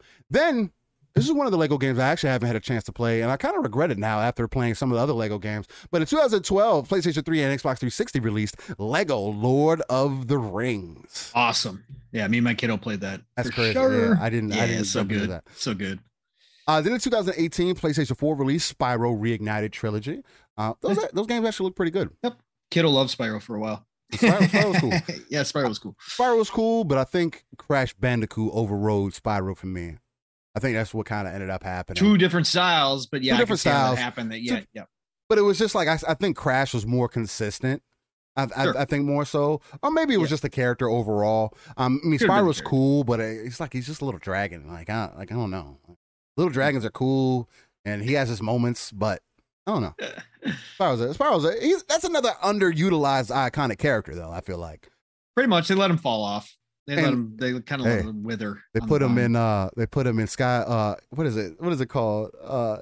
Hero Skies or Sky Heroes. Oh yeah, Sky. Yeah. What is it called? We had the collective features. Yeah. The little figures. Again, thank God my kid did not like any of that stuff. I never had to invest in any of those things that came along. It's funny that's what he came down to, but I mean it is what it is. Yeah. Then in 2020, PlayStation 4, PlayStation 5, Xbox Series X released Black Ops Cold War, and that's Call of Duty. I like Cold War, so it was okay. I liked it. I liked the zombies. The zombies was fantastic. I'm not gonna lie. Me and you had some fun times those couple of times we played that zombie match where we were able to like it was like opened up. It was like open world. It was open world kind of. That was kind of dope. That was kind of dope. That was fire. That was fun. We had a good time in there, and it got really hectic. Like that's one thing Call of Duty has been able to do well is the whole zombie thing, making you feel pressured with it too. Oh yeah. Oh my god, they've definitely nailed that. And then PlayStation 4 released Kingdom Hearts: Melody of Memory. For those who are into that. And with that is your This Day in Gaming segment. This is your episode 33 of the Living Split Screen Morning Show, and we are your hosts. I still reign. You can't find me everywhere. The T is a 7. But before we get into the outros, man, I do want to say, again, for those who are still here and invested, I do want to let you know that once we get to 401 subs, Wandering Dutch, again, shout out to the Midweek Mix-Up Collective, is going to be giving out a custom controller, whether it be PlayStation 5 or Xbox Series, to a lucky winner. And so definitely be on the lookout for that. That's going to be when we get over 401 subs. So definitely be on the lookout for that. Again, me and Pong will always sit here and still tell you all, if you do not actually like our content, if it's not something that you're into, don't sub. You don't even have to like. I don't want anybody to feel like they're forced to be into what we're into. Nobody should be. You're not forced to like me or whatever the case might be. If you mess with the content, hit that like and sub. We're not trying to buy your love. Exactly. That's not what it's about. We do this because we care about the industry, because we have passion for it, because we love it. This isn't about the money at the end of the day. Would it be great if we got paid for it at some point? Heck yeah. I'm not going to deny that, but I'm also not going to be a shill. You know what I mean? Also not going to cap or whatever else the case might be. I'm always going to be honest, and that's something that I always pride ourselves here. That's why we decided to go non-console centric. That's why I pride ourselves on that live, raw, uncut, organic, authentic energy that we provide. Stu, you got to drink another beer. Go ahead and knock it back. Go ahead and knock it back. I'll say it 2 more times to go ahead and get you started. But I feel like we bring something different to the community that not everybody brings. Again, it's not about the plastic. It's about the games. It's about the overall industry and the conversations that can be had and the bigger picture. Again, I'm going to continue to say this. Definitely take that RTS view, pull yourself out from the world and explore the different darker areas of the map. There may be resources in that area. You may be able to send some soldiers that way to farm for you for a little bit to help build up your home base. Get through that fog of war. You got to get through that fog. Exactly. You got to get through that fog of war. Exactly. And become, and just see what's happening around you. Because without that, you can't play a good game, right? I like to make gaming references because we're in a gaming community, man. And it's so easy to relate to. But with that being said, thank you, ladies and gentlemen, for being here on a week-to-week basis. Y'all have been lovely. With that being said, I am Steel Rain. I still reign. Everywhere. The T's a 7. Wherever there's a search bar, type that in. Whether it be Xbox, PlayStation, PC, whatever. Type it in. You'll find me. And that's pretty much it, man. Every Saturday, you'll catch me right here, 9 a.m. Central, 10 a.m. Eastern, 3 p.m. UK time with the Living Split Screen team. I am going to be live with the Scumcast crew tonight at 6 p.m. Central. So definitely catch us there. And catch me there, I should say. And then with that being said, brother from another Pong Soul, tell the people about yourself, man. Where can they find you? If they want to talk to you, man, where can they start a conversation? And again, man, episode 33 of the books, 33 weeks strong doing this. I believe we've only skipped a week due to some personal things, but 33 weeks strong, man, and I've loved every minute of it. Again, even staying up till almost 2 o'clock in the morning playing Battlefield. Bad decision. It's a bad decision, but after doing the show, I still feel like I got that energy boost and that shot that I needed to get through the rest of the day. So tell the people about yourself, where they can find you, man. Look, 33 episodes in, and it does not get old. Like Steele just said, loving every second of this. Look forward to Saturdays nonstop because we just want to share what we are enjoying about everything going on in the gaming industry. And we do that on a weekly basis right here on Living Split Screen. Yes, I have other outlets. Steele right now does not have other outlets, but it's still the same for me because, again, getting to hear my brother talk about things just gets me so pumped up because I hear a different perspective from him. And that is just, that's special. And so for me, every Saturday, even though I do it earlier in the week, just comes something fresh, and that no different today. Again, I've talked about some of the topics we talked about today, but man, totally different vibe, totally different energy, just different thoughts. That's why I love coming here. So thank you all for sharing this time with us. For the people in the future that are listening to this, we love you. Thank you all for the support. Like Steele said, we're not out here trying to buy people's support. We just want you to come love us for whatever reason. And if you do love us and you do find something different from us than the other shows, please tell other people to come on in and just check us out. Yeah. Again, the good news about me and Steele is you can pick any one of those episodes, of those 33 episodes, and you're going to get the same energy. You don't have to worry about finding a good episode for them to listen to, because guess what? We're the same each and every week, no matter what the heck is going on, no matter what topics we're talking about. Yeah, sometimes you get some rants. Right. Sometimes you get a little theory thrown into the mix when it comes to certain things. But at the end of the day, you're still getting that energy, and you're still getting those live, raw, and uncut, organic thoughts out of both of us. Stu, drink another beer. Anyways, but no, thank you all for your love and support and coming out each and every week and hearing us do our thing. But you know, you can find me Pongso, Xbox, Twitter, you know, the drill's there. Tonight, Shop Podcast. If you have not had enough of me this week, Shop Podcast, PTK Blam, Centurion, Fuzzy Belvedere. Again, another group of brothers that just bring different experiences, different thoughts, different ways of talking about things. Facts. It's a great show. PTK has been doing it for so long, over 5 years. Come check us out at 9 p.m. Eastern, 8 o'clock Central Time. And then next Tuesday, again, the Xbox Factor Podcast, Mr. Boomstick. Double Barrel Gaming is his channel. He's approaching 10,000 subs. Boom is a huge supporter in the community. Don't give him enough credit. Credit is due. He loves everybody who is also here with that passion. The man's doing it right. So come over and check us out. It is Boomstick, Zemi Games, 3-Bit when he's available. Mav is now a part of the show. Archimedes is part of the show. Mm-hmm. Boom will bring people on randomly. Steele was just on a couple weeks ago with us when he had a day off. Look, it's a fantastic time. 12 p.m. Eastern, 11 o'clock Central Time. Come over and listen. Good time. All things Xbox, of course. Thursday nights, PM in the PM. Pong and Mav in the PM. Again, you like this 2-man format? You like this bouncing back and forth? Come check Mav and myself out again, because we do this kind of same thing. We'll pick one topic, 2 topics, maybe 3, deep dive them for a couple hours. But again, we are just talking about what we love over there as well. Non-console centric on that show as well. So whatever comes up, we're going to talk about. Again, Xbox dominating the news cycle. Nothing we can do about that, right? So it is what it is. You're going to hear a lot of Xbox talk over there. But PM in the PM, Thursday night, 7 p.m. Eastern, 6 o'clock Central Time. Friday nights, Xbox Ultimate, also on Fun Speculations channel as well. Magnificent 7. Always have great guests. We had Game Pass Dad on last night. Yep. Come check us out. 9 p.m. Eastern, 8 o'clock Central Time.